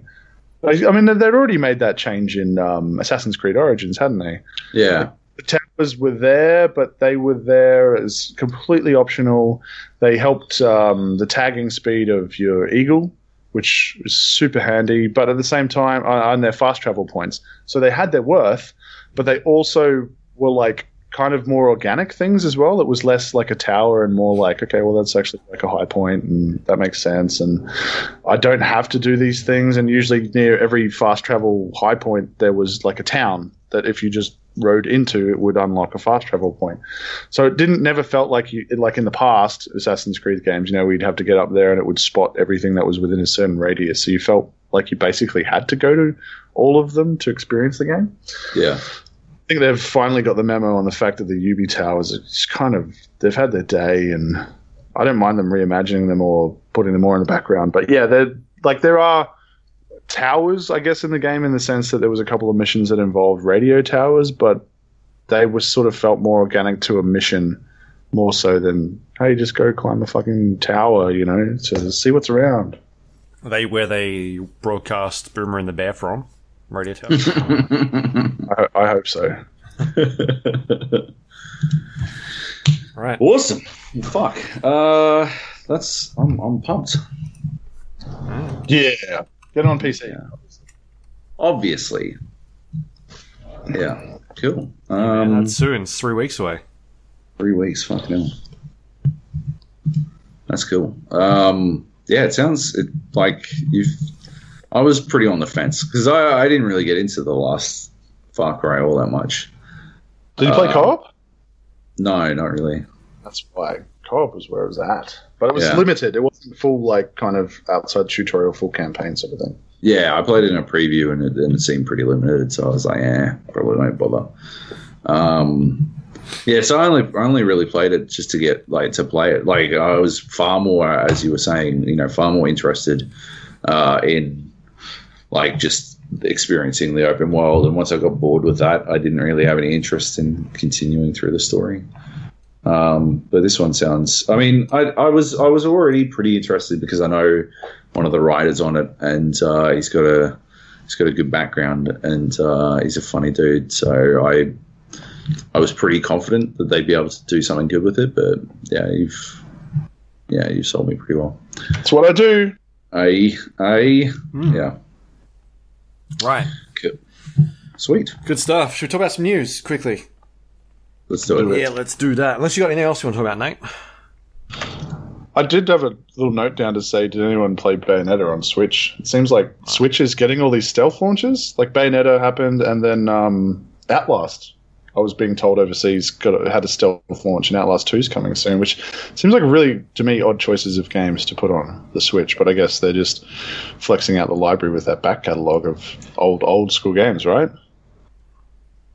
Yeah, it seems that way. I mean, I did sort of know that Bayonetta was coming. I didn't know it was coming so soon. I'm sure they would love that wording. And yeah, I don't really have any interest though because I don't really like Bayonetta. So I never got into it, but yeah. I thought that was kind of that ilk of Souls before Souls. Not exactly the same thing, but like the idea of punishing gameplay being... Yeah, it was one of those beat-em-ups in the Devil May Cry sort of vein, or the Ninja Gaiden, and those were always super, super punishing. So, yeah, definitely along those lines, but yeah, never really got into it. Cool. All right. I assume you didn't play it, Luke? Fuck no. All right. All right, cool. News. Moving on. Call of Duty. Black Ops 4, apparently the next Call of Duty game. Black Ops, yes, 4? Question mark? Yeah. A bunch of lines. I think they're going for like the tally mark system. Yeah. The next one will have a strike through. Yeah, that would make sense. That would make a lot more sense. Yeah, so, like, did I see correctly that it was fucking announced by James Harden? Yes. Yes. James Harden wearing a fucking hat? Yep. Yeah, okay. James Harden wearing a hat, but also in camo uniform. Who's James Harden? Basketball player. Right. Why is it 4 and not 4? Like Roman numerals? IV, right? Yeah, I don't know. I don't know. It's odd. They're weird. Always been a fan of the Black Ops series, so I'm looking forward to this. But yeah, as always, we'll have to wait and see because it could go fucking any direction. They've clearly lost any fucking control over how they make a Call of Duty game. They just sort of make them now. It's like churning another one out. Hopefully Treyarch hasn't slipped into that role, but yeah.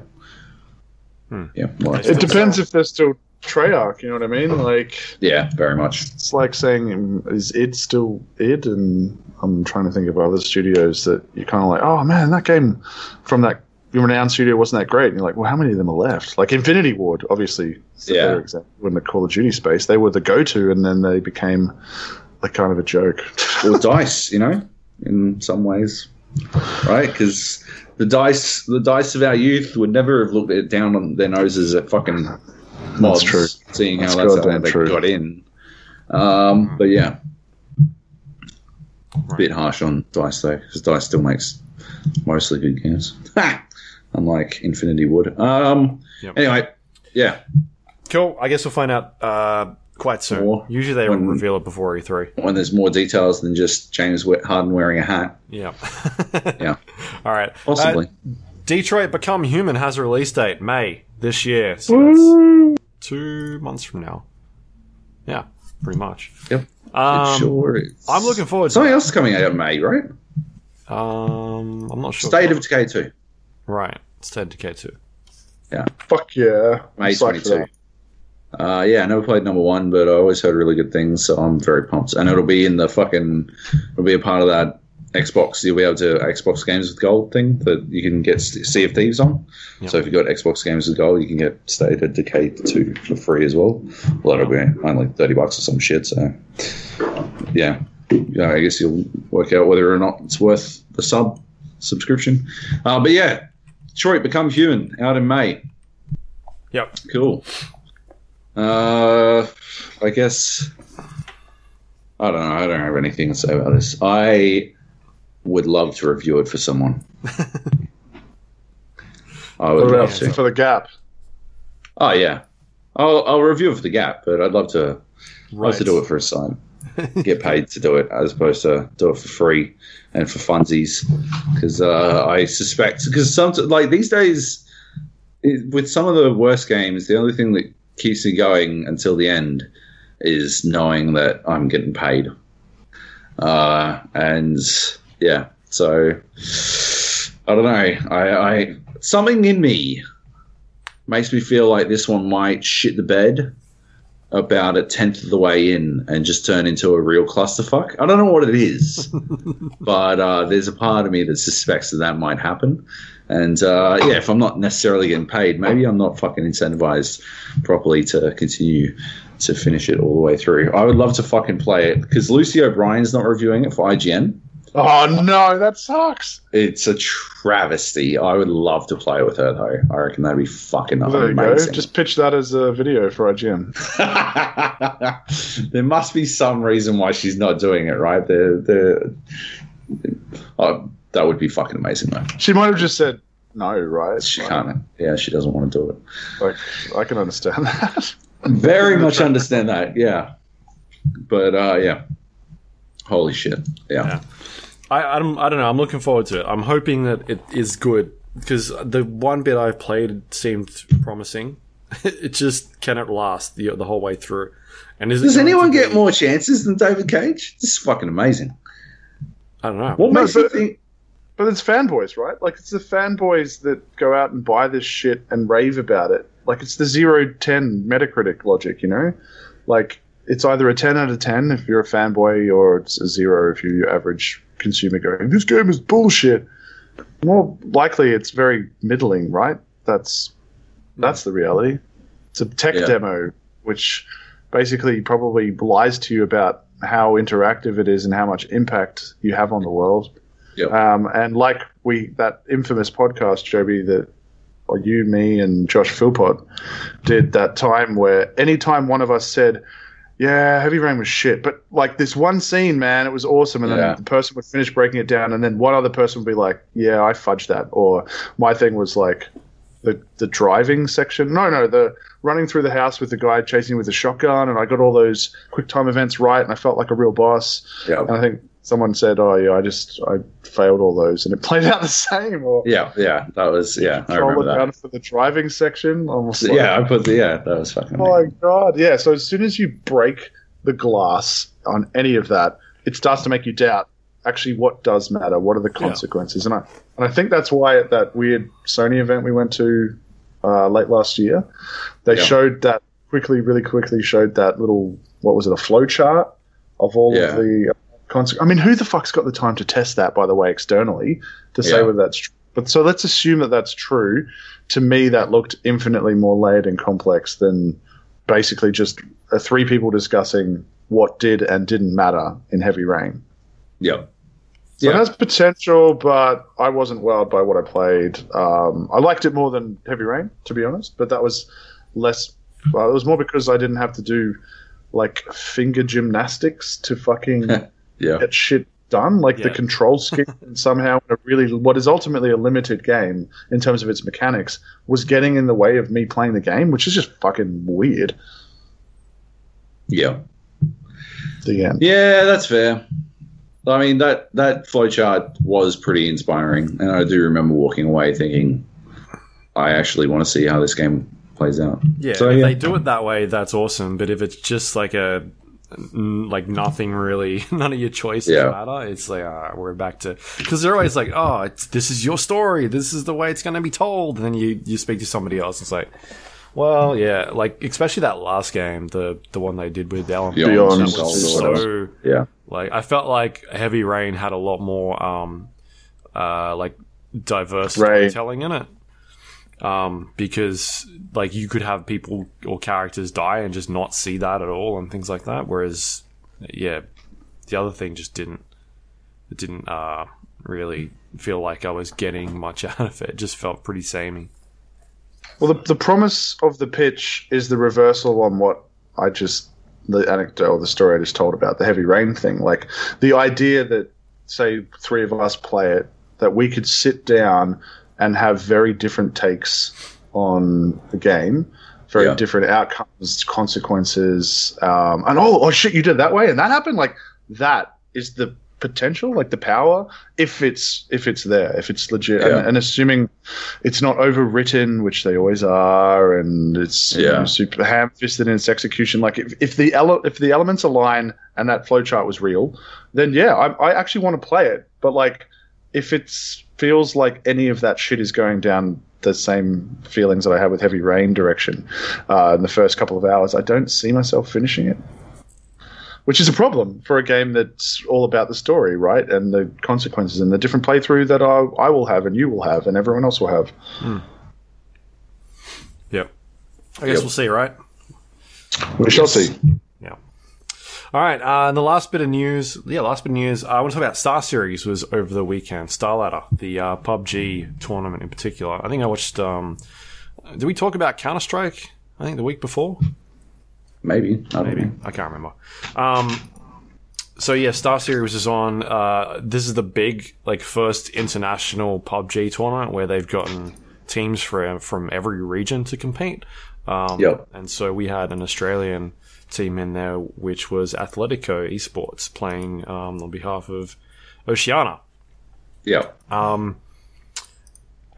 then they had 3 European teams invited, 3 North America teams, CIS team, Asia, Southeast Asia, and I think that's maybe it off the top of my head. Something like that. Yeah. China was the last one. China, right? Yeah. And it was a 4-day event, 20 games played across the 4 days, points for position in the actual game, and points for kills as well. Not as much points as some of the other tournaments have done. This one was 6 points per kill. And then positions were based on first, second, third, fourth were the real big ones, where you get a ton of points for that, and the rest were kind of sort of just scaled down depending on where you landed. Yeah, man, the actual layout of the event was really fucking slick. They had did this runway type thing where the teams were on either side. They had 2 levels of teams set up. Lots of fucking lights and looking pretty and banners and all this kind of cool shit. I think the actual setup of it was really, really awesome. When teams would be knocked out, it'd say their banner would disappear and sort of the lights would fade out, and then you'd be left with everybody else. And I think the presentation was done really well in terms of how the thing looked. Because I think we always talked about it, how the fuck do you run this? Yeah, logistically. Right? How do you do it? And you could kind of think of all these different ways by having you could set up a bunch of fucking squares and just have 8 levels of people just sitting in computers, just crazy things like that. And we haven't, I don't think we've, a lot of the tournaments we are seeing aren't necessarily 100 people playing. They're doing usually about 16 teams, which equates to about 64 players. But it's still a lot. They're coming up with creative and interesting ways of displaying these teams, setting them up, and I think that stuff is really cool. A lot of the pictures out of that looked awesome. Yeah. So yeah, $100,000 tournament and 16 teams. I watched every single game that was played.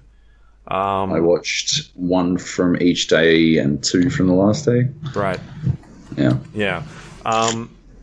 So what they were kind of doing was they'd actually play 5 games every day. The first game they would play was a warm-up match where they would do third-person perspective.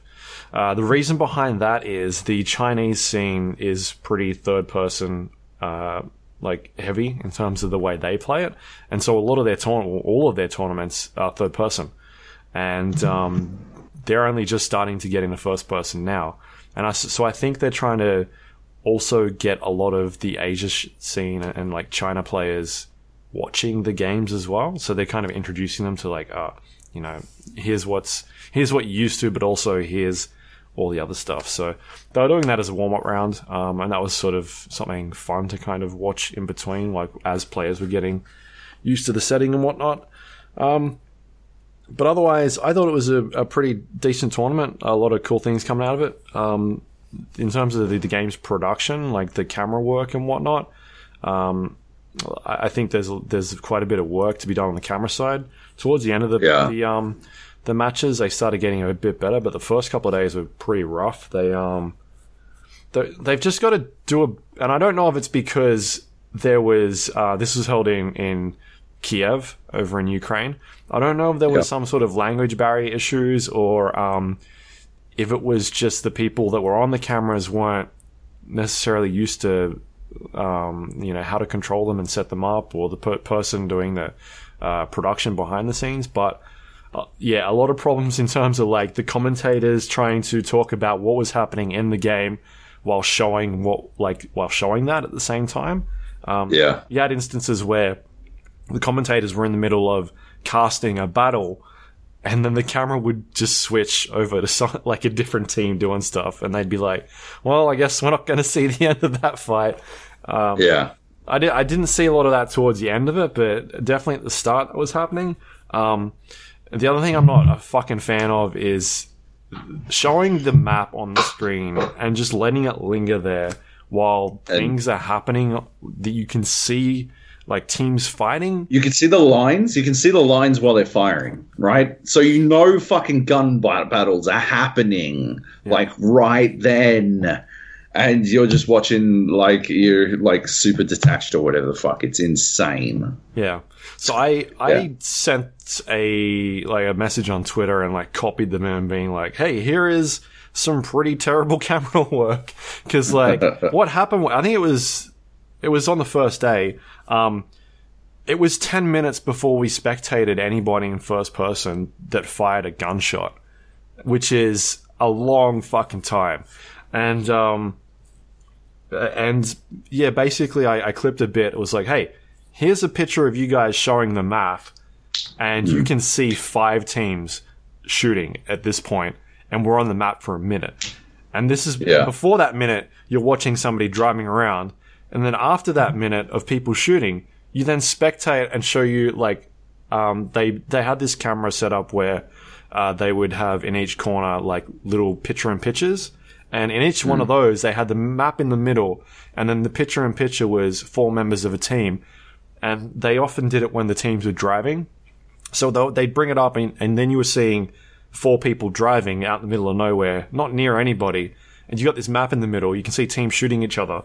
And then so I'm like, this is horrible. Like, why are we watching this part of the game? It's so dumb. Yeah. And legit, that went...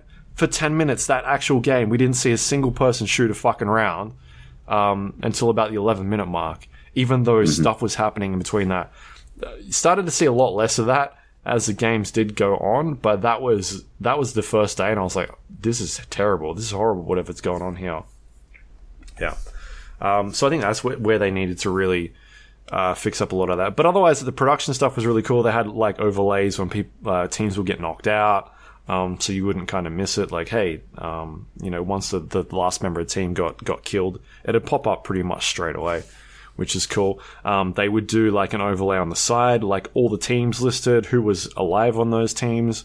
If anyone were killed, like, they'd be sort of grayed out. So they had a lot of, like, information coming on the screen at certain situations. It just took a couple of days for them to really get into the swing of it and get used to what they were showing. And then sort of by the end of the tournament, they were focusing a lot more on the teams that were winning. So, like, for instance, FaZe won the first game. In game 2, they were watching... FaZe was the team they were watching when they were driving, while all the other shooting was happening. So that's kind of something that sort of went through as the tournament went on. They were following a lot of the top tier teams a lot more than the teams that were actually engaging in fights, which was a bit annoying. Idiotic. Yeah, it's annoying as fuck. I don't think it fixed itself as the fucking game went on. I don't think it got better as the series went on, because they became super attached to the top teams, and that is so fucking dumb. Like, I understand, people want to know, who's going to win the tournament or whatever the fuck, but at the end of the day, they have to be showing the fucking action. And if they're going to sit on fucking whoever the fuck, Cloud9's guy lying behind a tree while literally 3 entire squads have a fucking Barney a fucking, like, a war over the other side of the circle, right? And you can see, like, while spectating, you can see out of the corner of out of the corner of the camera, watching this dude lie behind a fucking tree, you can see, like, cars exploding and shit. And you're like, I wonder what's going on over there. I wish I could see. And then you see, like, fucking 11 names pop up in the kill feed. And you're like, it would have been cool to see that, but I guess we got this guy from Cloud9 lying behind a fucking tree. Yeah. Like, That was in game 16. Like, that's the last day and shit. Like, that's fucking crazy. They can't fucking do that shit. That's fucking so dumb. And what they need to do is get 3 spectators. They get 1 person on the map who isn't going to have a good time, but he's being fucking paid. They get 1 person on whoever it is they're trying to create a narrative about. They get whoever the commentators are yapping about at that moment. And then they get another person who is being directed by the dude on the map to find interesting firefights, and they fucking stick with that shit. And then they time shift the whole tournament. They delay it by 20 seconds. And that way, they can jump to the correct firefight, and they can catch themselves up without having to worry about missing out on any of the action. Because, maybe have a 4th one to like record highlights and replays and shit. Because I didn't see much of that. Do it in the fucking downtime. There's so much fucking downtime in PUBG. The best way to watch Star Ladder is to watch it the way I did, which is VODs, because then you get to skip literally dozens of minutes of fucking nothing.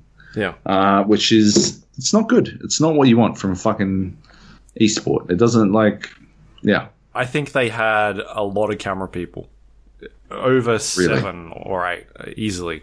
Because they were doing all that picture-in-picture stuff as well. I guess. As well as setting up, they weren't doing some of the spectator stuff. Wasn't like, we're looking at this person first person. They would be above the fight and sort of having these pretty angles type stuff. They were doing a lot of that, but I think they need more.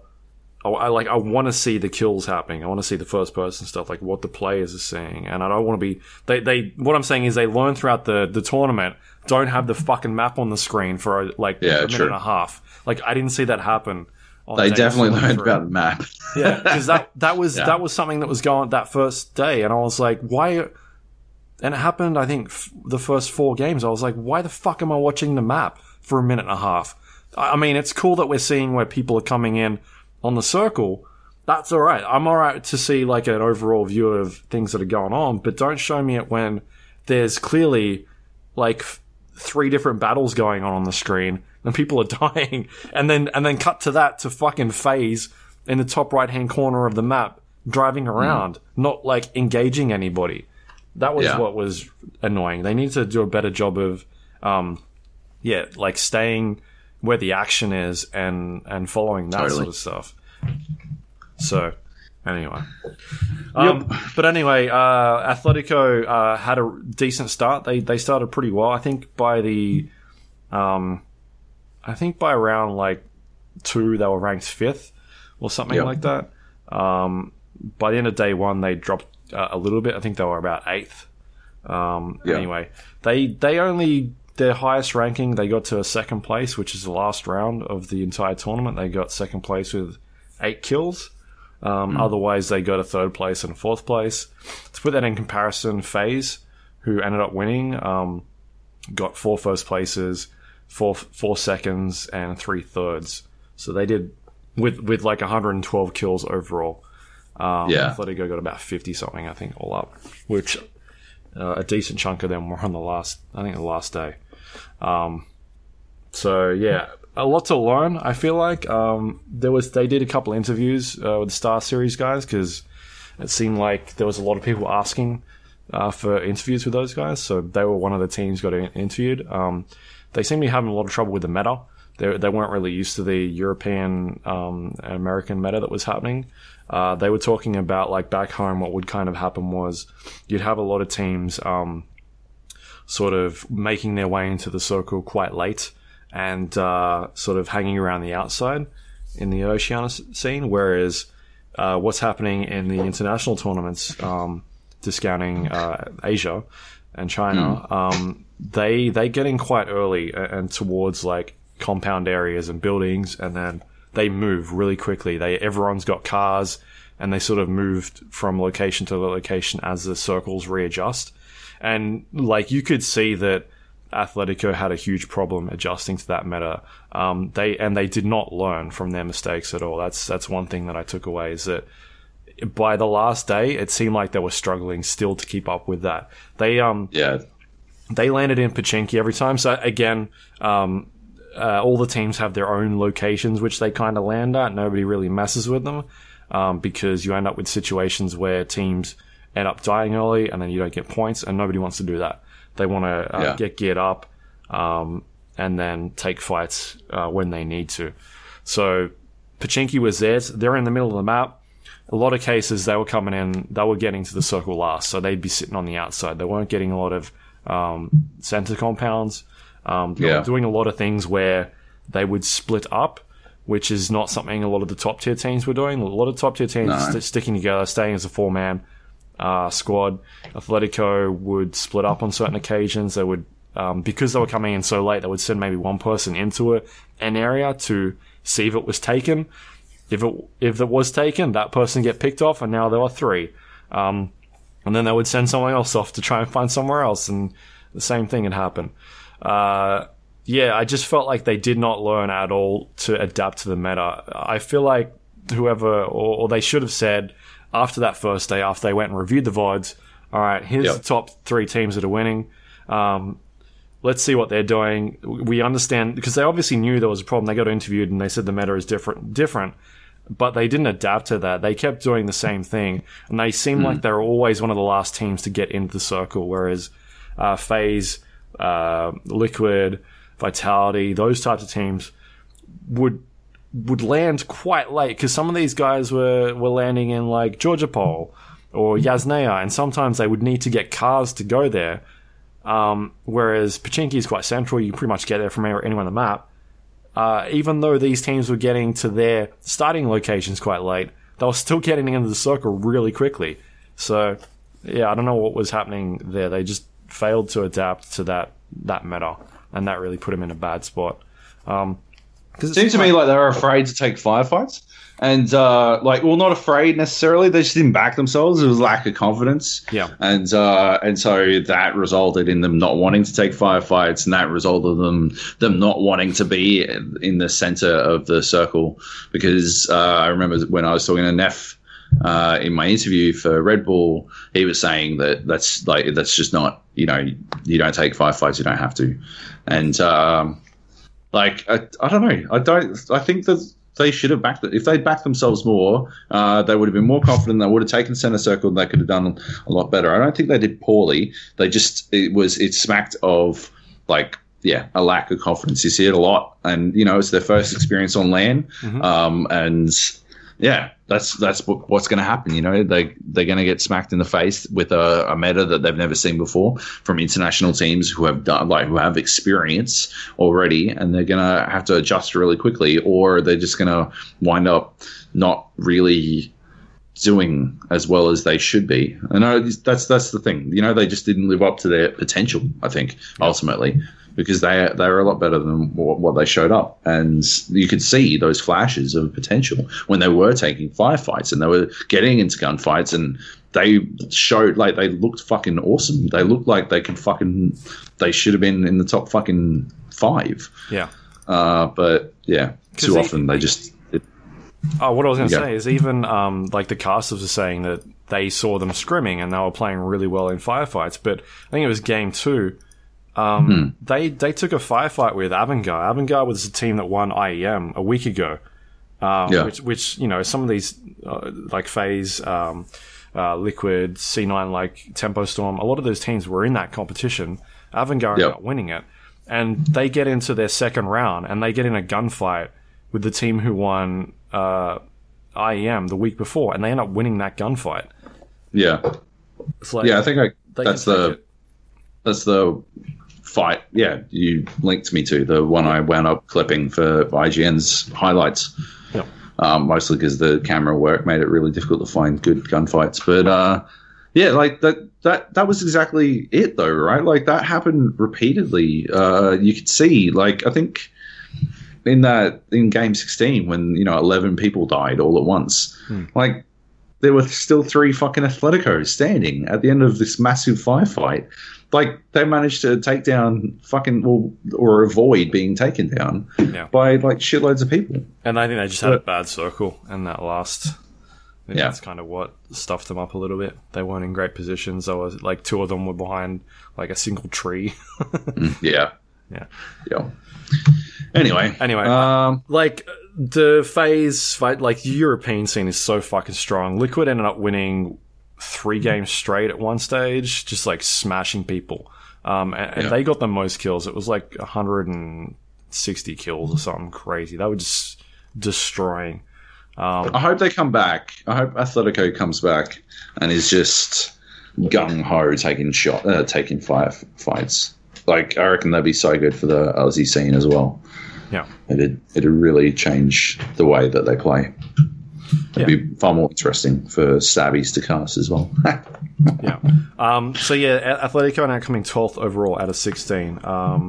Which, it's not bad for the first appearance into a tournament full of teams that have been playing for the last 6-7 months internationally. It was pretty good. So, anything else you want to say about that? Nate, you sound excited. Yeah, I agree. Everything you said. Amazing. Well thrilled. No, but if we are talking about esports, just wanted to point out that IEM Katowice's grand finals were fucking amazing. Totally worth watching.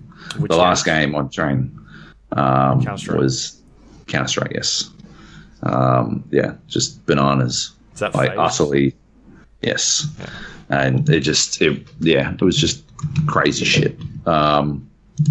Totally. Like, Order went over there. They got knocked out pretty early. They went up against FaZe in the first fucking round, which is a bit rough.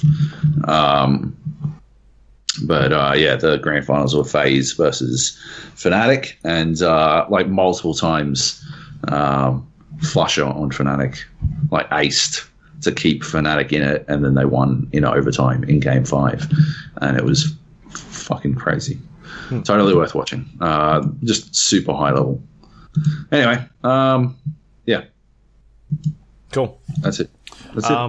I think we mentioned this before. There's Tainted Minds is going across to PGL. PGL's on at the moment in Bucharest.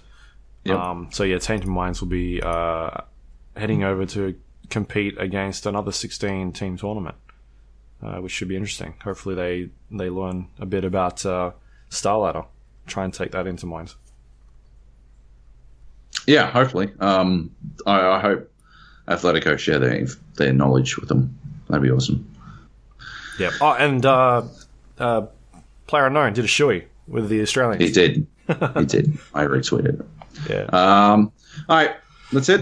That's it. Let's get out of here. The Gap. You can find us on iTunes. Oh, we did 2 questions. Any questions? No? Questions. Good question. I'll pimple this shit if you can find it. Do it. iTunes, Android, Windows Store for the Gap GA podcast. If you want to search, and you'll find us on there. You can also review us. Helps other people find the show. You can email us questions if you want. Job's trying to find them. The Gmail podcast thing is what it's called. The GA podcast at gmail.com if you want to email us, or you can hit us up on Discord, thegapodcast.com/Discord. We have chat channels in there and people talking about movies, video games. I don't know, anime stuff sometimes. And Job's like, no, you can't talk about that on here. That's illegal. It's true. I do. I have outlawed it, which is good. We do have a question from Baz. Baz writes in, thanks for the tips, fellas. My wife has already organised a rail pass about a fortnight ago. He wrote Fortnite, like the video game that he's always fucking pimping, which I feel is a deliberate act of terror. Anyway, we don't talk about.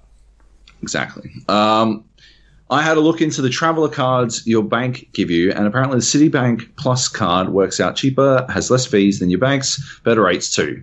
Anyway, as primarily PC gamers, do you own laptops for gaming on the go, e.g. hotels? I know Job mentioned he has a Surface Pro 2 weeks or so ago.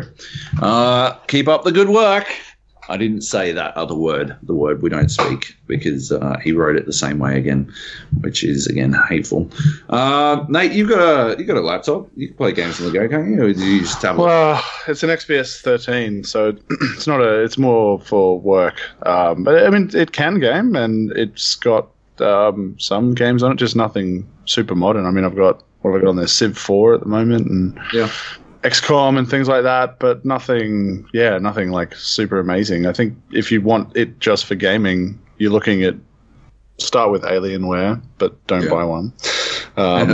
Use that as a comparison point. I think what we saw at PAX with what NVIDIA was doing with that kind of the different design where they'd shifted the keyboard to create a top area that beneath the hood was all air, wasn't it? It was designed to cool, all dedicated to cooling. Extra cooling, passive cooling. That's essential. I mean, the big old joke about like you never use a laptop on your lap, you definitely never use a gaming laptop on your lap or you will get third-degree burns. They need air flow and whatnot, but they're also not that great in terms of mobility. They're usually expected to be heavier, bulkier, and their battery life is generally shithouse. Yeah.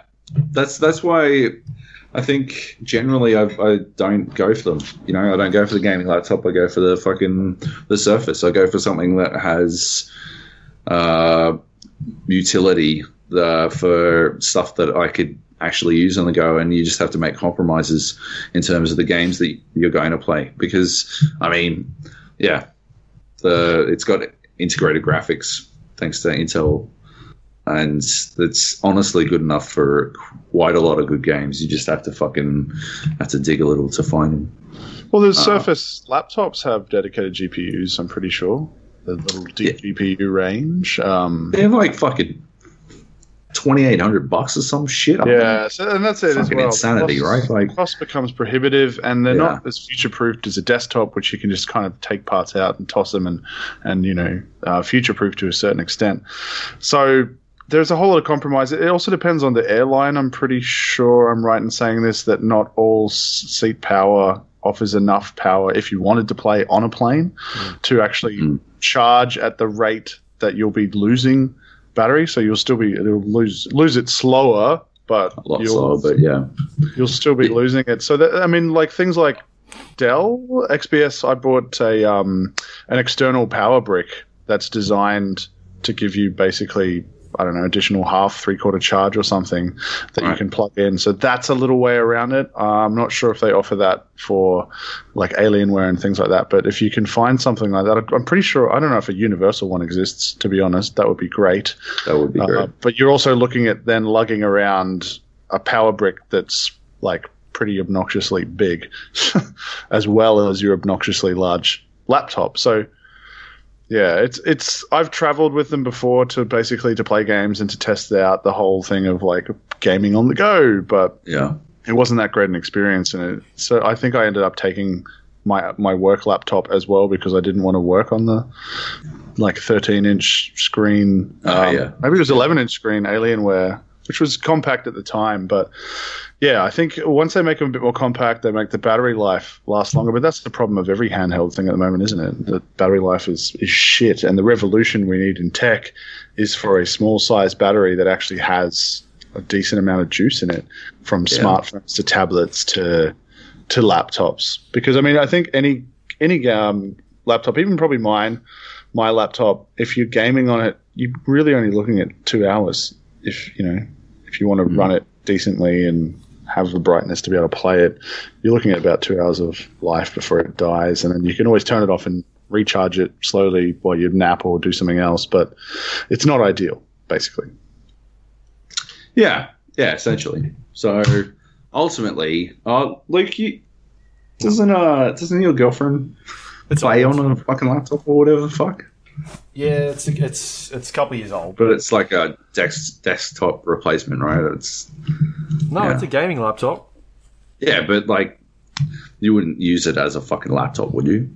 No, it's a fucking beast. You need a semi-truck, semi-trailer to fucking bring it with you or some shit. It's redonks. It's crazy. Yeah, it's ridiculous. It's like 5 or 6 years old now, but it still runs stuff. some games, but yeah.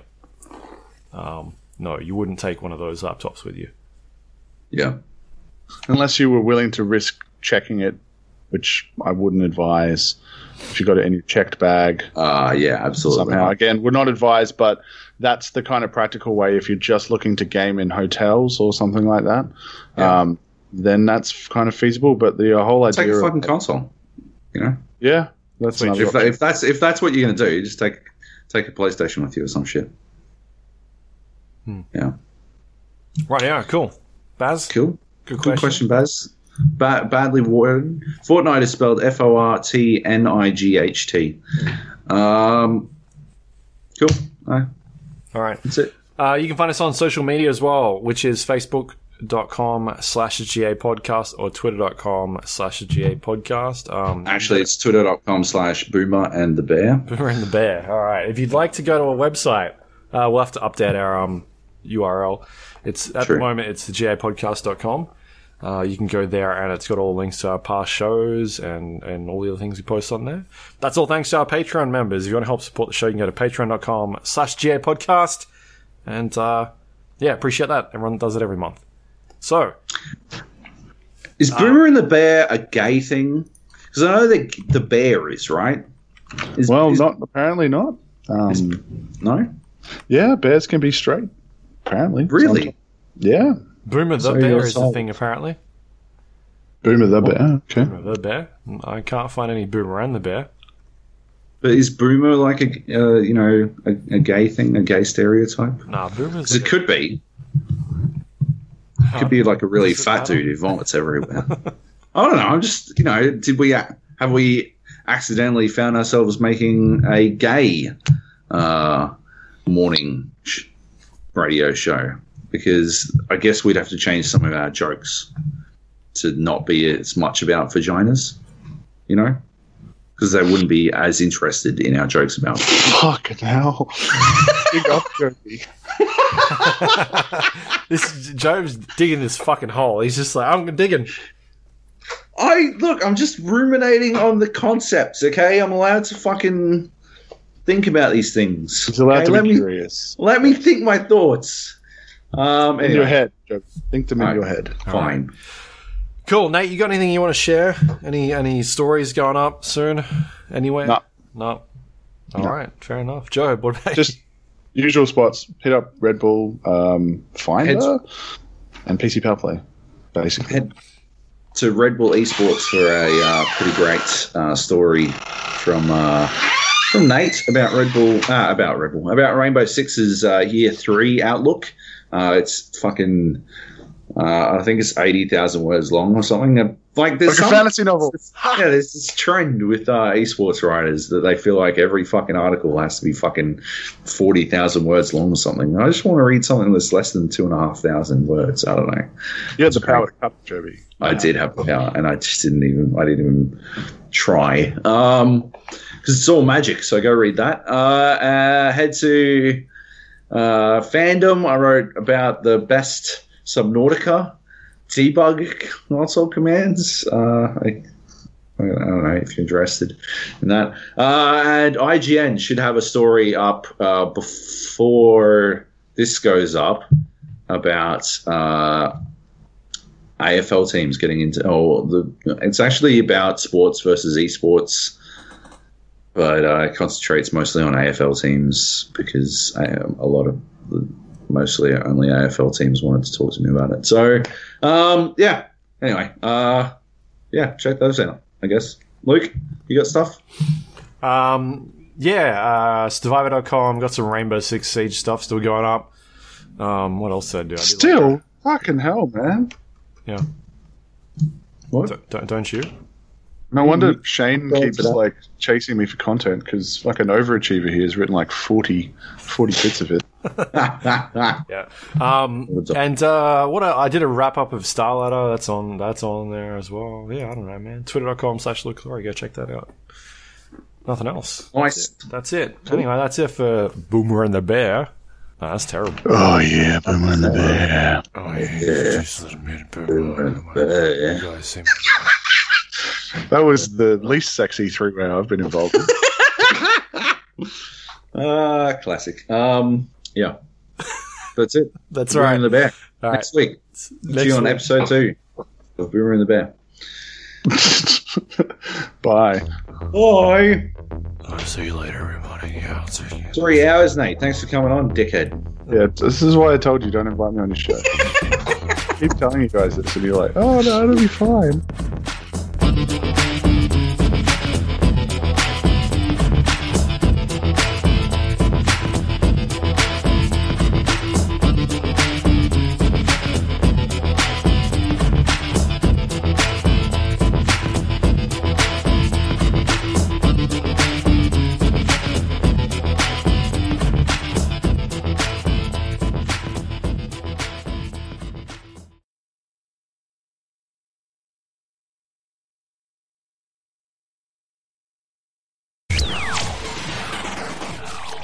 Introducing Lasers. Hello.